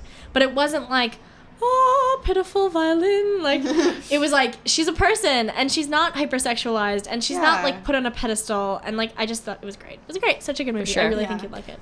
It's interesting though how you brought up how in a lot of apocalyptic worlds like fertility is an issue, but I don't know. I think one could argue that in a way represents like the prominent role that women play in society and how we should acknowledge that. Like there's this film called, have you watched Children of Men? No, it sounds familiar. It's so good. You guys should really check it out. But pretty much the basic plot of it is that it's this apocalyptic world in which women are no longer fertile. So and the youngest kid was like 18. It's like kids could not be born anymore, and literally the world was in peril. But one could argue like, oh, that represents the prominent role women play in society, but that could also represent, oh, then that means we're only valued for our fertility. Yeah, so it's a little bit, it's kind of a mixed bag. I feel like Handmaid's Tale That's interesting. does it pretty well. Yeah. And, obviously, like, Margaret Atwood is a woman. Mm-hmm. Yes. Not always a given. Mm-hmm. Yeah. You're reading rape and fertility and whatever stories. David and Dan. Tweet it at you. Yeah. Because in Handmaid's Tale, it's used as like a circumstance for seeing the experience of these women. Yeah, it's so much about. I mean, it's about them. It's about them being these objects, and it's not about like, gotta save the world because we need babies. Right. We see that like that's such a bad point of view to have for society, is like thinking that women are just uteruses. That's not good. No. Not good. No. How do you guys feel about like trigger warnings and content warnings and like good point. things, like especially in the context of like sexual violence? Mm-hmm. Oh, that's a really good question. That's a tough one. I mean, I think that they're valid to warn people because, there could be content that is triggering to somebody, and like it's not good when it's kind of sprung up in a movie or TV show or something. Mm-hmm. So I think it is important to like just let people know. I mean, to an extent, I agree, but there's times where trigger warnings go too far, and then you wonder, like, I don't know. I think at a certain point, like, people should be able to handle certain things. I'm talking about trigger warnings in general, like outside of sexual violence. Like, for example, I was in a play, and I was in like this one act festival of some kind, and there was a movement piece about. It was supposed to be about 9/11. That was like the initial, but it wasn't blatantly obvious that it was about 9/11. Like not at all. Like it just seemed like, anyway. But they brought up trigger warnings about that. And looking at those trigger warnings, you'd think, wow, like this is going to be very heavy. This is going to be, but then when you actually watch it, you're like, oh, actually. So I think to an extent, trigger warnings can be helpful, but then I think if they're used too much, then in a way it makes people more sensitive, and they can't face things that are actually happening in the real world that do happen. I feel similarly. I was talking to a theater teacher of mine at Oberlin, and he was saying that he is into content warnings, but not into the like just the phrase trigger warning, which I think I agree with as of right now, which is that like it's not up to like the producers of a show or like any real given person to decide what's going to be a trigger. Yeah, that's a good point. Right. Like all kinds of things can be triggers. Like it's not just explicit stuff. Like you mean, you can be triggered to a experience by like that hearing the song like. That's true. Over the Rainbow, like true. And so like just saying like, here is some content that's within this piece. Like I'm not worried about like spoilers. Like we're adults. Like whatever. It's fine. And then allowing people to work off of that and make their own decisions about it. That's actually that's a I've noticed on like Tumblr that people have, I think that people used to do a lot of like for their posts they'd say like trigger warning, but now I see a lot of like content warning instead. So like I think there has been a bit of a shift. Taking off. I don't know. Actually, content warning, that's a term that makes more sense, because if you think about it, there's content warnings all the time. Yeah. If you look at like movies with ratings, Right, yes. Right. No, I mean before every episode from HBO, they're like content warning, boobs, beheadings. Yeah. I want to wear a shirt that says like content warning titties. That's actually a really good shirt. T for sponsored by T for Yes. 3. Sponsored by T for 3. T for 3. And Emilia Clarke. And her amazing eyes. I mean, you you should to Emilia Clarke. Yeah. What was I going to say? Oh, but I also feel like the idea of trigger warnings can get into a little bit of the territory of like, I need the world to protect me Yeah, that's from the my bad issue things with of it. the world, which is often a very privileged thing to be able to ask. To True. say like, I don't want to see this and I need everyone else to take on that responsibility, which is like people who have trauma or need this in whatever way, like absolutely should have access to like content warnings and be able to deal with that accordingly. But like the argument of just like it's not good to show rape because rape is bad, I don't agree with, because like that shit happens. Like bad shit happens. Like it happens to people. Yeah. You don't get to say I need the world to protect me from like things that actually like I might experience. People who say live in like dangerous neighborhoods or like under violent circumstances or whatever, like you might see someone get hurt, you might see someone get killed, and like you don't get to be like I need like the Oberlin community to like, do you think I don't want to see this. Do you think that's just a people don't have that sort of access? I mean, do you feel like it's just a byproduct of the PC world that we live in right now? Like to have to an extent, but I think I would consider it more related to privilege. Okay, in a fair. way. Like just that idea that like the rest of the world is here to show you only what you want to see. Yeah. And that is kind of a that is kind of a toxic way of thinking, for sure. Most people don't get to choose the bad things that they see. Like no, yeah. And like you don't have to watch Game of Thrones. No one is making you watch these things with like content warnings. Like that's up to you. But to say that we shouldn't produce media that has those stories is where I take issue. That's a good point, because then one could use trigger warnings as a way to as a form of censorship. Like people could take it a step further and censor things for having content that's deemed troubling by a certain kind of culture. It's important. And that's kind of a problem. I mean, I think that like the TV show The Handmaid's Tale, I haven't like watched it in full, but like I kind of know what happens. There's and, a new like, season. Oh yeah, my mom loves that show. She watches the third. The third. But I think that it's like I think does a really good job of like representing like survival of sexual violence and like survival of just trauma in general, because it's a very like there's a lot of stuff that's traumatic and like just everything. And like I think it's sometimes important to like watch that, and like I mean, I don't think everybody should be like, you know, if you have an experience that makes watching that triggering, then like don't watch that. Yeah, but, like that's what those sorts of warnings are for. But that is content that we should have. Yeah, exactly.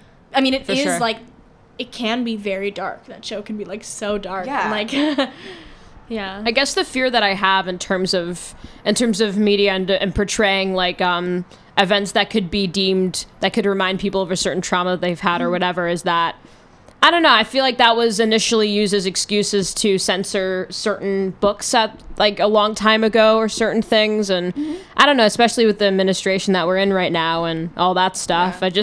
I do fear it coming back to that. So I guess that's why we got to be more careful with that sort of thing. It walks the line of saying we only want to see stories about people who have the privilege of not experiencing these sorts of things, and often that means men.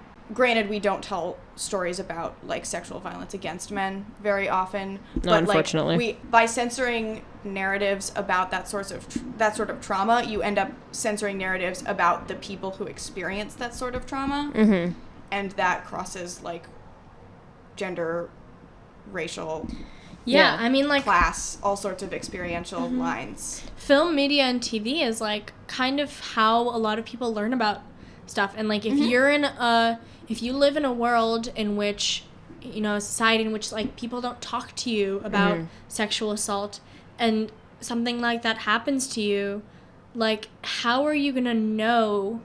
And you know, you'll I'm imagining like somebody in some like tiny town, they don't talk about sexual violence, that it's like it's not spoken about.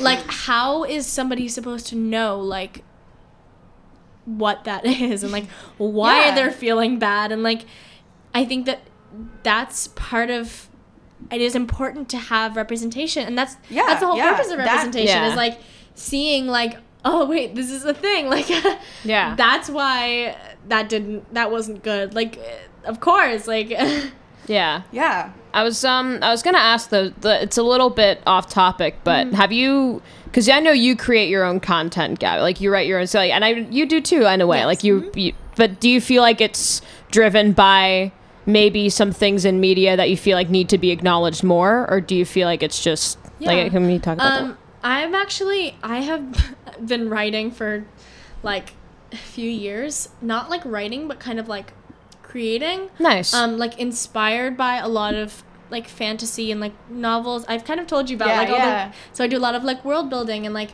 I basically created this story. It's like, I'm not gonna share it because it's like really rough, but it's basically like there's a lot. There's a lot of details. There's a lot of details, but like it's kind of like a fantasy world in which it's like based on our world, but like what if structures were different, and that there's so much in like the structure of our world that we can attribute to like, it's like, what if Game of Thrones was written by women? Yeah. Nice. Okay.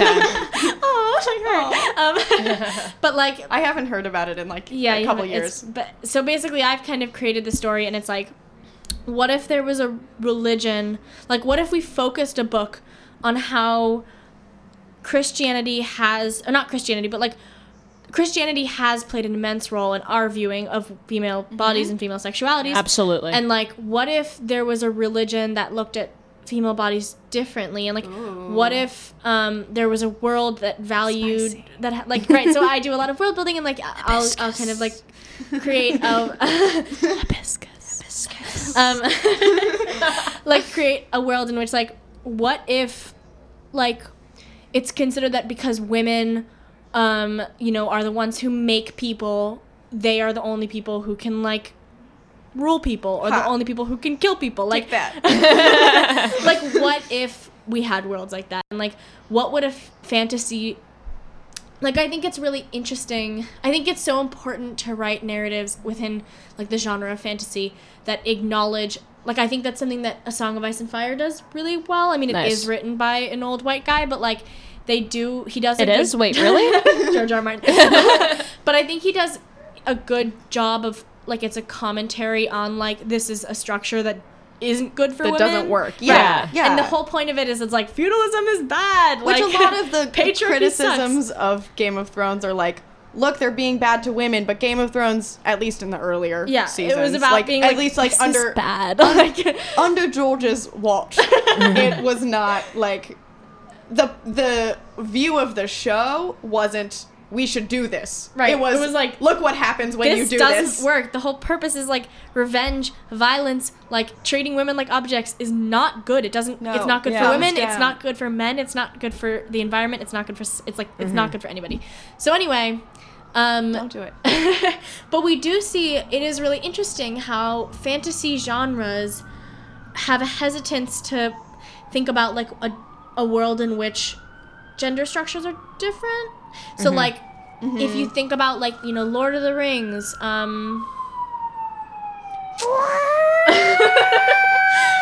that siren. Like Lord of the Rings. We're in New York, ladies and gentlemen. You know, Chronicles of Narnia. Like, it is interesting how quickly people write women as still being oppressed, and like, I think it's so important. Like, what if we wrote one where they weren't? Yeah, exactly. And like, but what if we wrote one where it was just like different in that way? Like, what if gender was just treated differently? The main character, she is this kind of typical like protagonist. She's like, you know, 19, and she's the princess and whatever. Curly but the hair. whole okay, let's do it. Is she blonde? No, she is not blonde. No. Okay. But her whole narrative is about basically like she was born into a birthright that her grandmother, who was the queen before her, like built for her, and then there are basically these like this group that's called like this like brotherhood, and they basically embody like a toxic masculinity in the society. Interesting. And so it's a frat.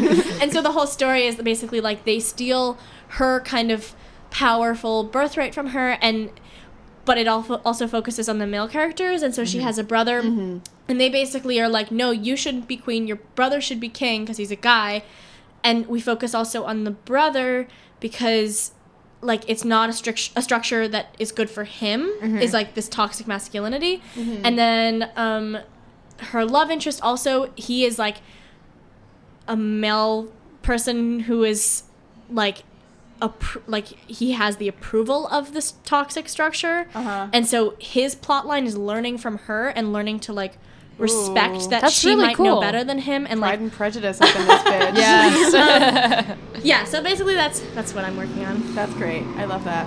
And you've written some really amazing like sketches and stuff about Yes. Oh like, yeah, I was like, what have I done? Yeah. What have I done? I just released. Watch it, everybody. Yes, check it out. A sketch that I wrote and directed. It is called Touch of Grey Women. Yes. I'll put I'll put the link in the bio. I promise. It's not We'll promote. as complex. Oh, thank you. Yeah, of Hannah. course.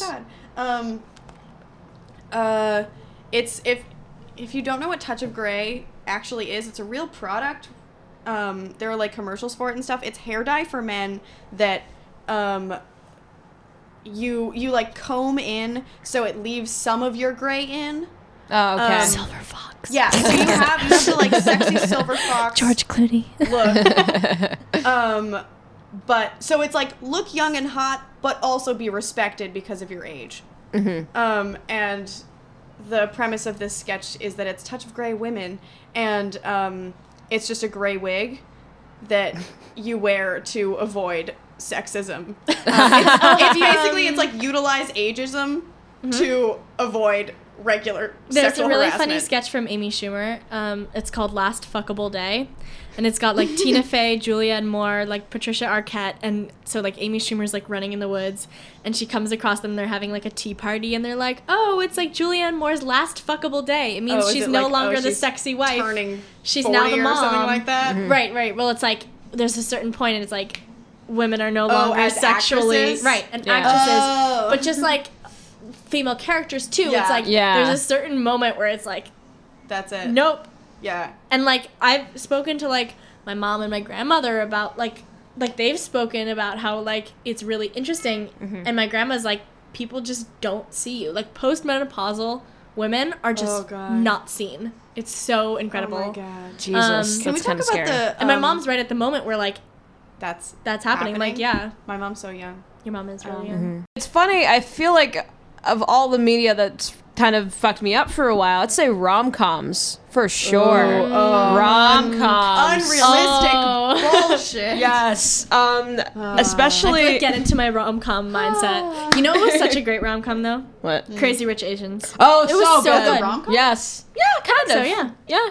In I its also own way. have not Because seen it was like It's really, really good. these are people. They're not cartoon characters. Although And all they and were, having but all not the main character. There's that the one point was that coming out- everybody else was a cartoon character, but she wasn't. No. There's that one that is either coming out or came out recently with I want to say Rebel Wilson. Oh, But it's yeah. like Is a it fake. romantic? It's like a joke. That was actually really cute. You That was saw a cute it? movie. I Yeah, really isn't it wanted to, romantic? but I didn't. It's really cute. No, it's on Netflix in the UK. Or no, in the EU. I Yeah. wanna see So when I was that. in France, Do you I have- watched it. Oh, I was gonna say, do you have EU Netflix? Netflix because your mom is Scottish. No, unfortunately, it varies from region to region depending on where you go. Nuts. But I was gonna say, like, you don't just like get citizenship to Netflix.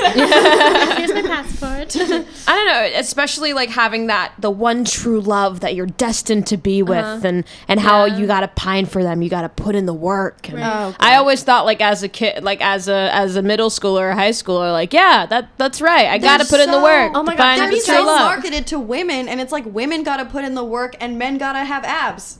Yeah. Yes. Have you guys seen Love Actually? No. Oh yes. God, the Keira Knightley plotline is just it's really bad. so problematic. And also, she's like 17 where they're filming She's this, so young. and literally her husband's like in his mid 30s. So the Keira Knightley plotline. Yum. For those of you who don't know, yes, she gets married. She's Keira Knightley. She looks cute, doing her Keira Knightley thing. wearing that paperboy hat. Right. And so her husband's best friend is in love with her. He's in The Walking Dead, by the way. Andrew Lincoln is the is the so guy. they're getting married, and the husband's best friend is like in charge of like taking videos, and he just like makes this creepy ass video that's like her up close, and it's just like, I'm in love with Keira Knightley. and then she like goes to his house. He's like, oh hey, I made the wedding video. Do you want to come see it? It's really great. And she was like, yeah, you took a video of my wedding. That's so nice of you. And like she goes to his house, and he just like sits there and shows it to her, and it's like her up close, and it's like really weird because it's like super stalkerish. I don't know. It is a gross one. I mean, I feel like rom-coms have been better lately because people do like definitely speak out about cringy plot lines in rom-coms. Like there was that movie that Set It Up. It's on Netflix. Yeah, which I thought was really nice. I thought it was cute. I mean, of course it was a little corny. I mean, it was expected for a rom-com, but it was cute. I think that corniness is fine, but like there's a lot of, I feel like often the narrative doesn't, I'm just like thinking of like, I don't know, there's that one that's like, She's Out of My League. I was like looking through like rom-coms on Netflix the other day. Oh, I watched She's Out of My League. And there's just so many just like weird like. It was actually kind of good. I mean, but wasn't the plot line was like, she was super hot and she was like super. I remember there was like a scene, I saw this like 10 years ago, and she was like, they were like, oh, do you want to go change? And she was like, oh, it's not a problem. I'm not wearing any underwear. And everybody was like, oh my god. Oh, we have opinions about your clothing choices, and they're relevant. Oh, I didn't even. But the point was like, she was super that part. hot, and he was like this like dweeby guy, and it was like, whoa, she's having sex with him. And there's also, oh my god, there's that one with Jack Black that's called Shallow Hal. Oh my god. Yeah. I think it's got maybe like, is it Cameron? It might be Cameron Diaz. Gwyneth Paltrow.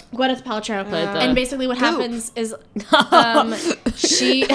So aka the new snake soil salesman. This guy named Hal is like super shallow, and he is like cursed or something, and then like he meets this woman. She's played by Gwyneth Paltrow, and like she's super overweight. It's like he is cursed, so he thinks she's super skinny. He thinks she's hot, and that's his curse. But yeah, and then everybody's like, why are you going for her? And he's like, what are you talking about? She's so hot. She's Gwyneth Paltrow.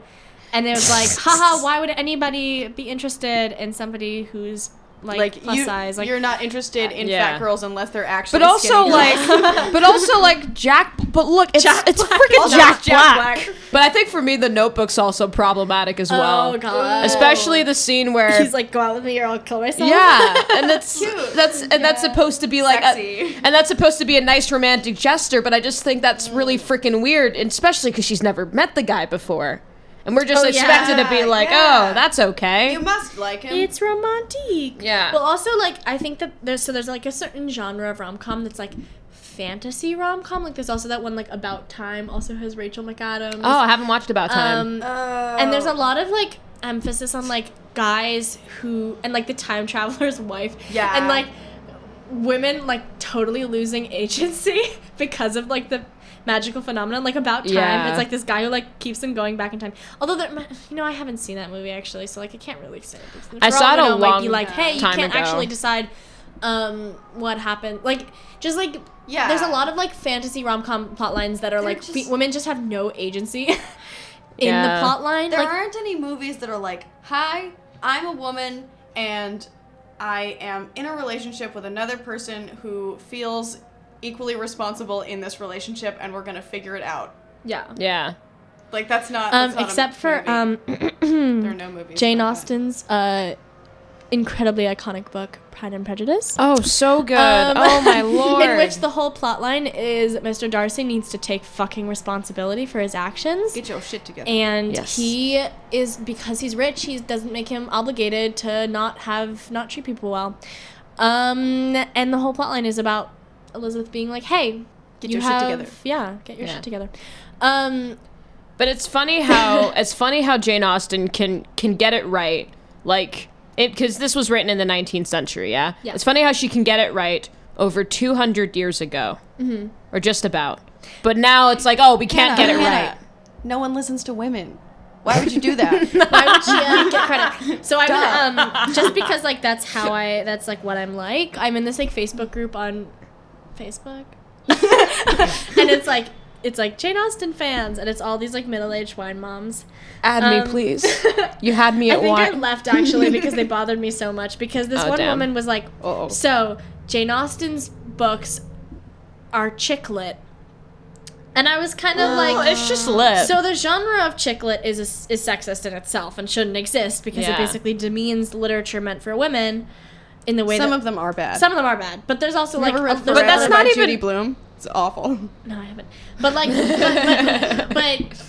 but that's just bad literature. We would never call even, like Dickens. I mean, like I'd say you can compare like Austen and Dickens most similarly. Like if you're talking about like a male writer, female writer, because it's like about like social class and like commentaries on society, and there's like Dickens satire, and kind of similar era, and like we would never talk about Dickens's writing as like dick lit.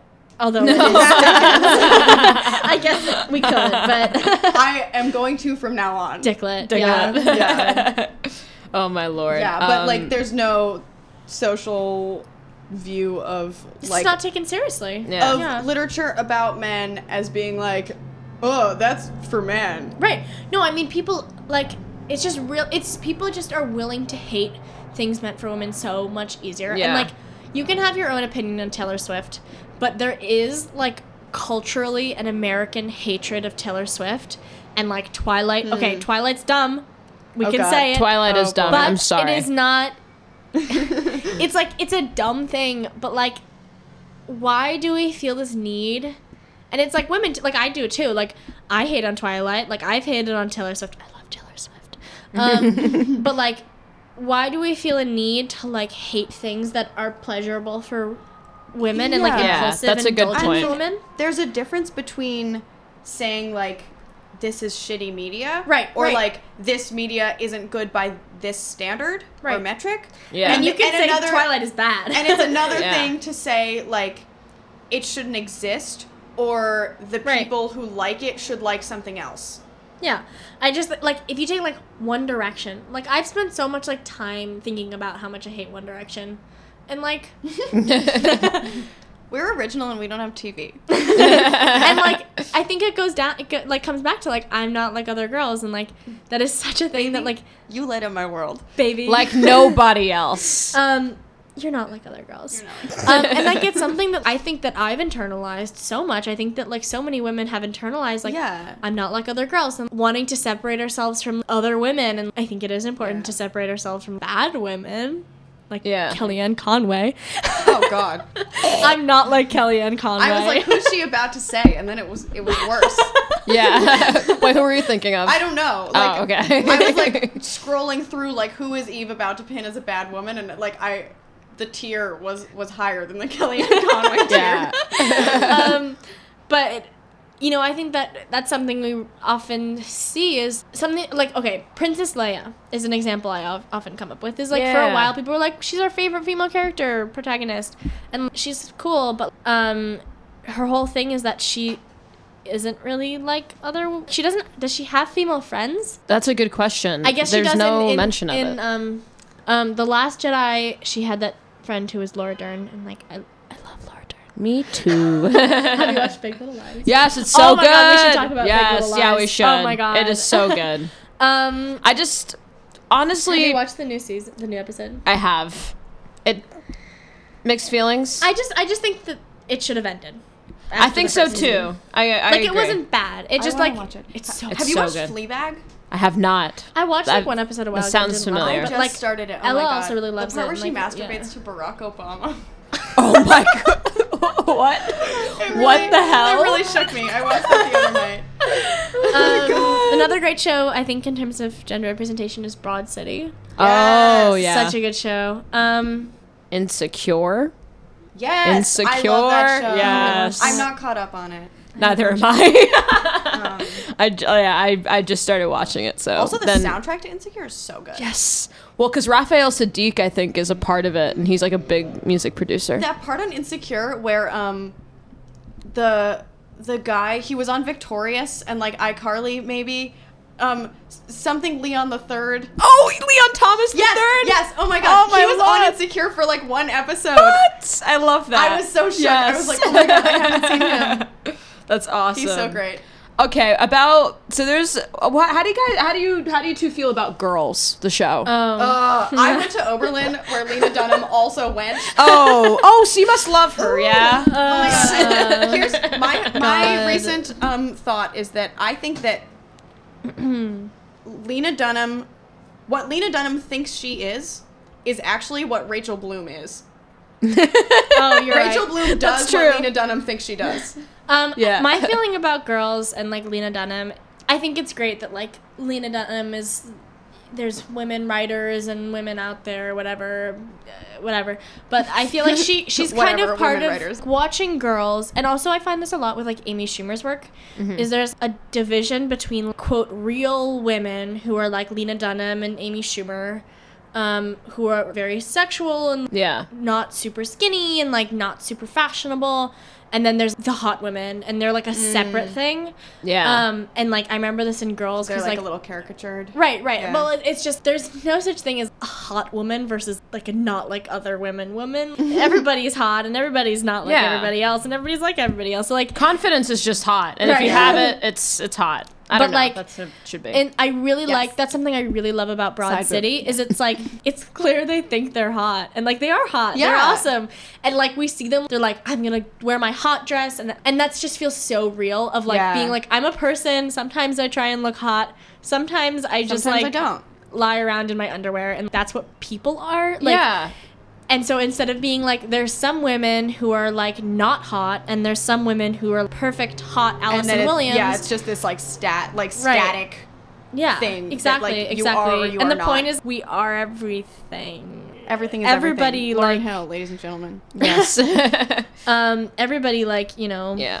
That's also something I noticed. I mean, it must be a lot of pressure for people that are perceived to be conventionally attractive, because they're always depicted as being dressed up all the time, always attractive. I mean, if you see, like, women in rom-coms specifically, like when they wake up in bed, they're perfectly groomed. Oh, God. They're like, and there's no, like, I don't know, there's no makeup on the pillow, nothing. Right. And it's like, that's a lot of pressure on us, but I don't know, on everyone. Right. To be attractive all the time and to be perfect. I think it's kind of there isn't any, but even like, somebody who's considered by our society to be the most traditionally attractive. Skinny Gwyneth Paltrow. like I don't know, like Gigi Hadid or something. Like, oh yeah. People think she's really, really beautiful. There is no way that Gigi Hadid does not check her butt for ticks. Like, that is... I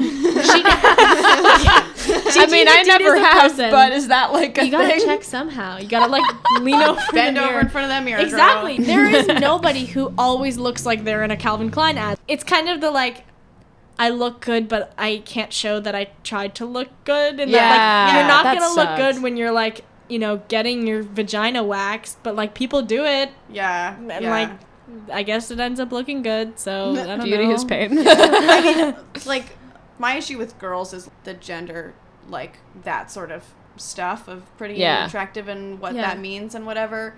But also just the privilege. Yes, I was gonna say that. Lena Dunham, like, just that Lena Dunham thinks she's saving the world. Yeah. And she's not. Yeah. Also, and they're just like, we moved to Williamsburg, and like, What the do you- Lena Dunham Twitter bot called like Lena Dunham Apologizes or something like that is hilarious. It makes up fake apologies. Oh my god. Like it's like Lena Dunham apologizes for comparing growing up in Soho to growing up in Syria. Like, oh god. That kind of like, it's just like fake things, but just because Lena Dunham is so problematic. What I've heard actually, people have said about similar things about Broad City, in that it's kind of privileged. They are privileged and like, but I think that it depicts it in a way that's like, people are always gonna be like, always act privileged in a way. Instead of, it doesn't feel like a narrative that's privileged. It just feels like characters that are privileged, and we are privileged. So like, for sure. I don't get the impression that show is like, this is how everyone lives, right? No, I feel like they get fired from their jobs and they're like, fuck, like. It's also got like a fantasy component to it. Yeah, that show is also like I mean, it's interesting because with Hannah Horvath, unfortunately, Lena Dunham's character also shares my name. Hannah today. I don't know. I think Hannah is one of the most famous, popular names, like since 1990 or something. Oh wow! I think it's like Hannah, Sophia, and like. Wow, Ava. I'm feeling pretty darn special. Oh my god! Anyway, you're my favorite. Thank you. But about Hannah Horvath, I remember the very first thing she encounters is that her parents are like, "We're not funding you anymore. We're not gonna give you money."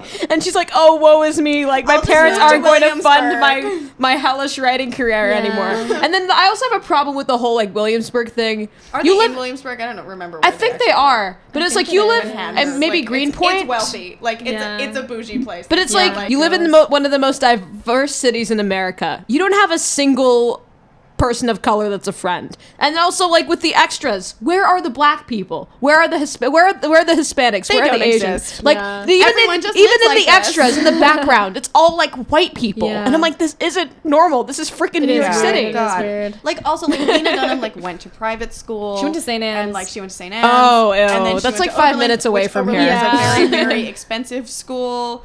And like, she came out of school and made Tiny Furniture, which is a movie. Someone funded her movie when she was like 24, like between 24 and 30. She was under 30 when Tiny Furniture was made. Oh, okay.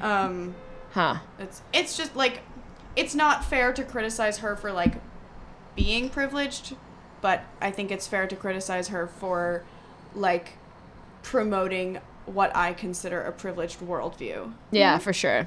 To wrap it up, if you were to, let's say you were to pitch a show, a book, or a movie, or like pitch anything within media right now that you feel like would be helpful or that would make media more universal and acceptable to all, what would you pitch? Nominate Eve's thing. Yeah, I was just my book coming to you all in 2025. Coming to you all when George R.R. Martin gets around to it. Other than the book, though, anything else? Like anything that you would pitch? A story about a good rape storyline would be fun. That would be exciting. Yeah. Mm-hmm. The problem is like it has to be done by women. Yeah. And that's hard. It's really sad, actually. It's okay. Women don't exist.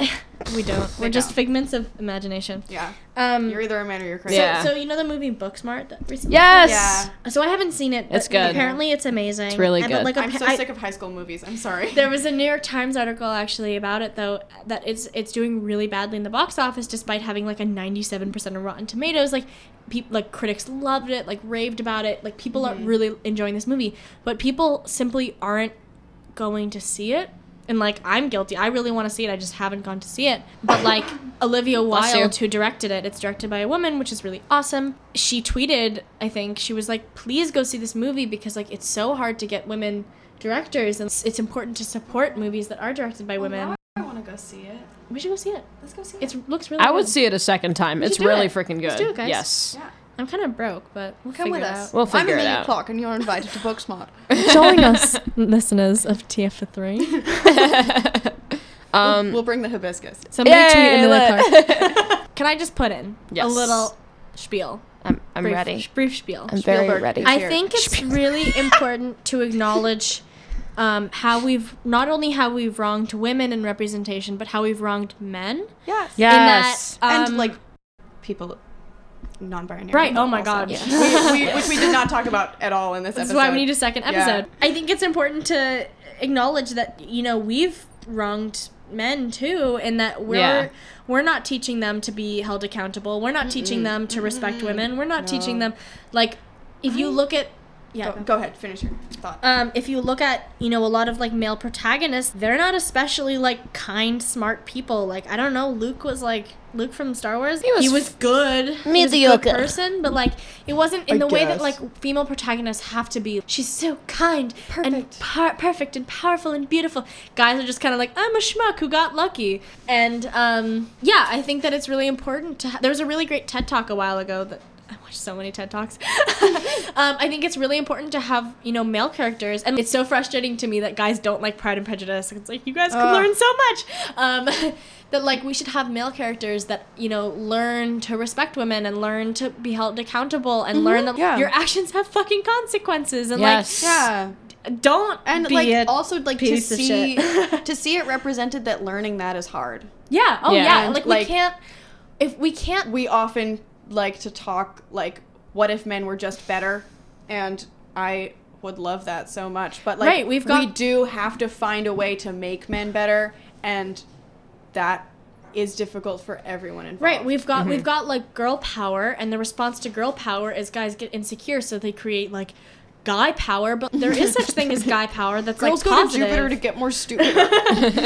I mean, there could be like guy power. We should be teaching, boy power, but boy power can be like, respect people, be nice, like protect people that are in need. I guess we Bottom line, we need part 2. Yes. Part 2. All right. I guess on that note, Eve, Gabby, thank you so much for coming. This was so much fun. Thank you so much for having us. This was so fun. He was good. And a lot of intellectual conversation. I learned a lot today. I've learned a lot too. This is Tea for 3, where we sip the tea and spill the deeds. Thanks for listening. Bye, y'all. Bye. Bye. It's been so nice talking here.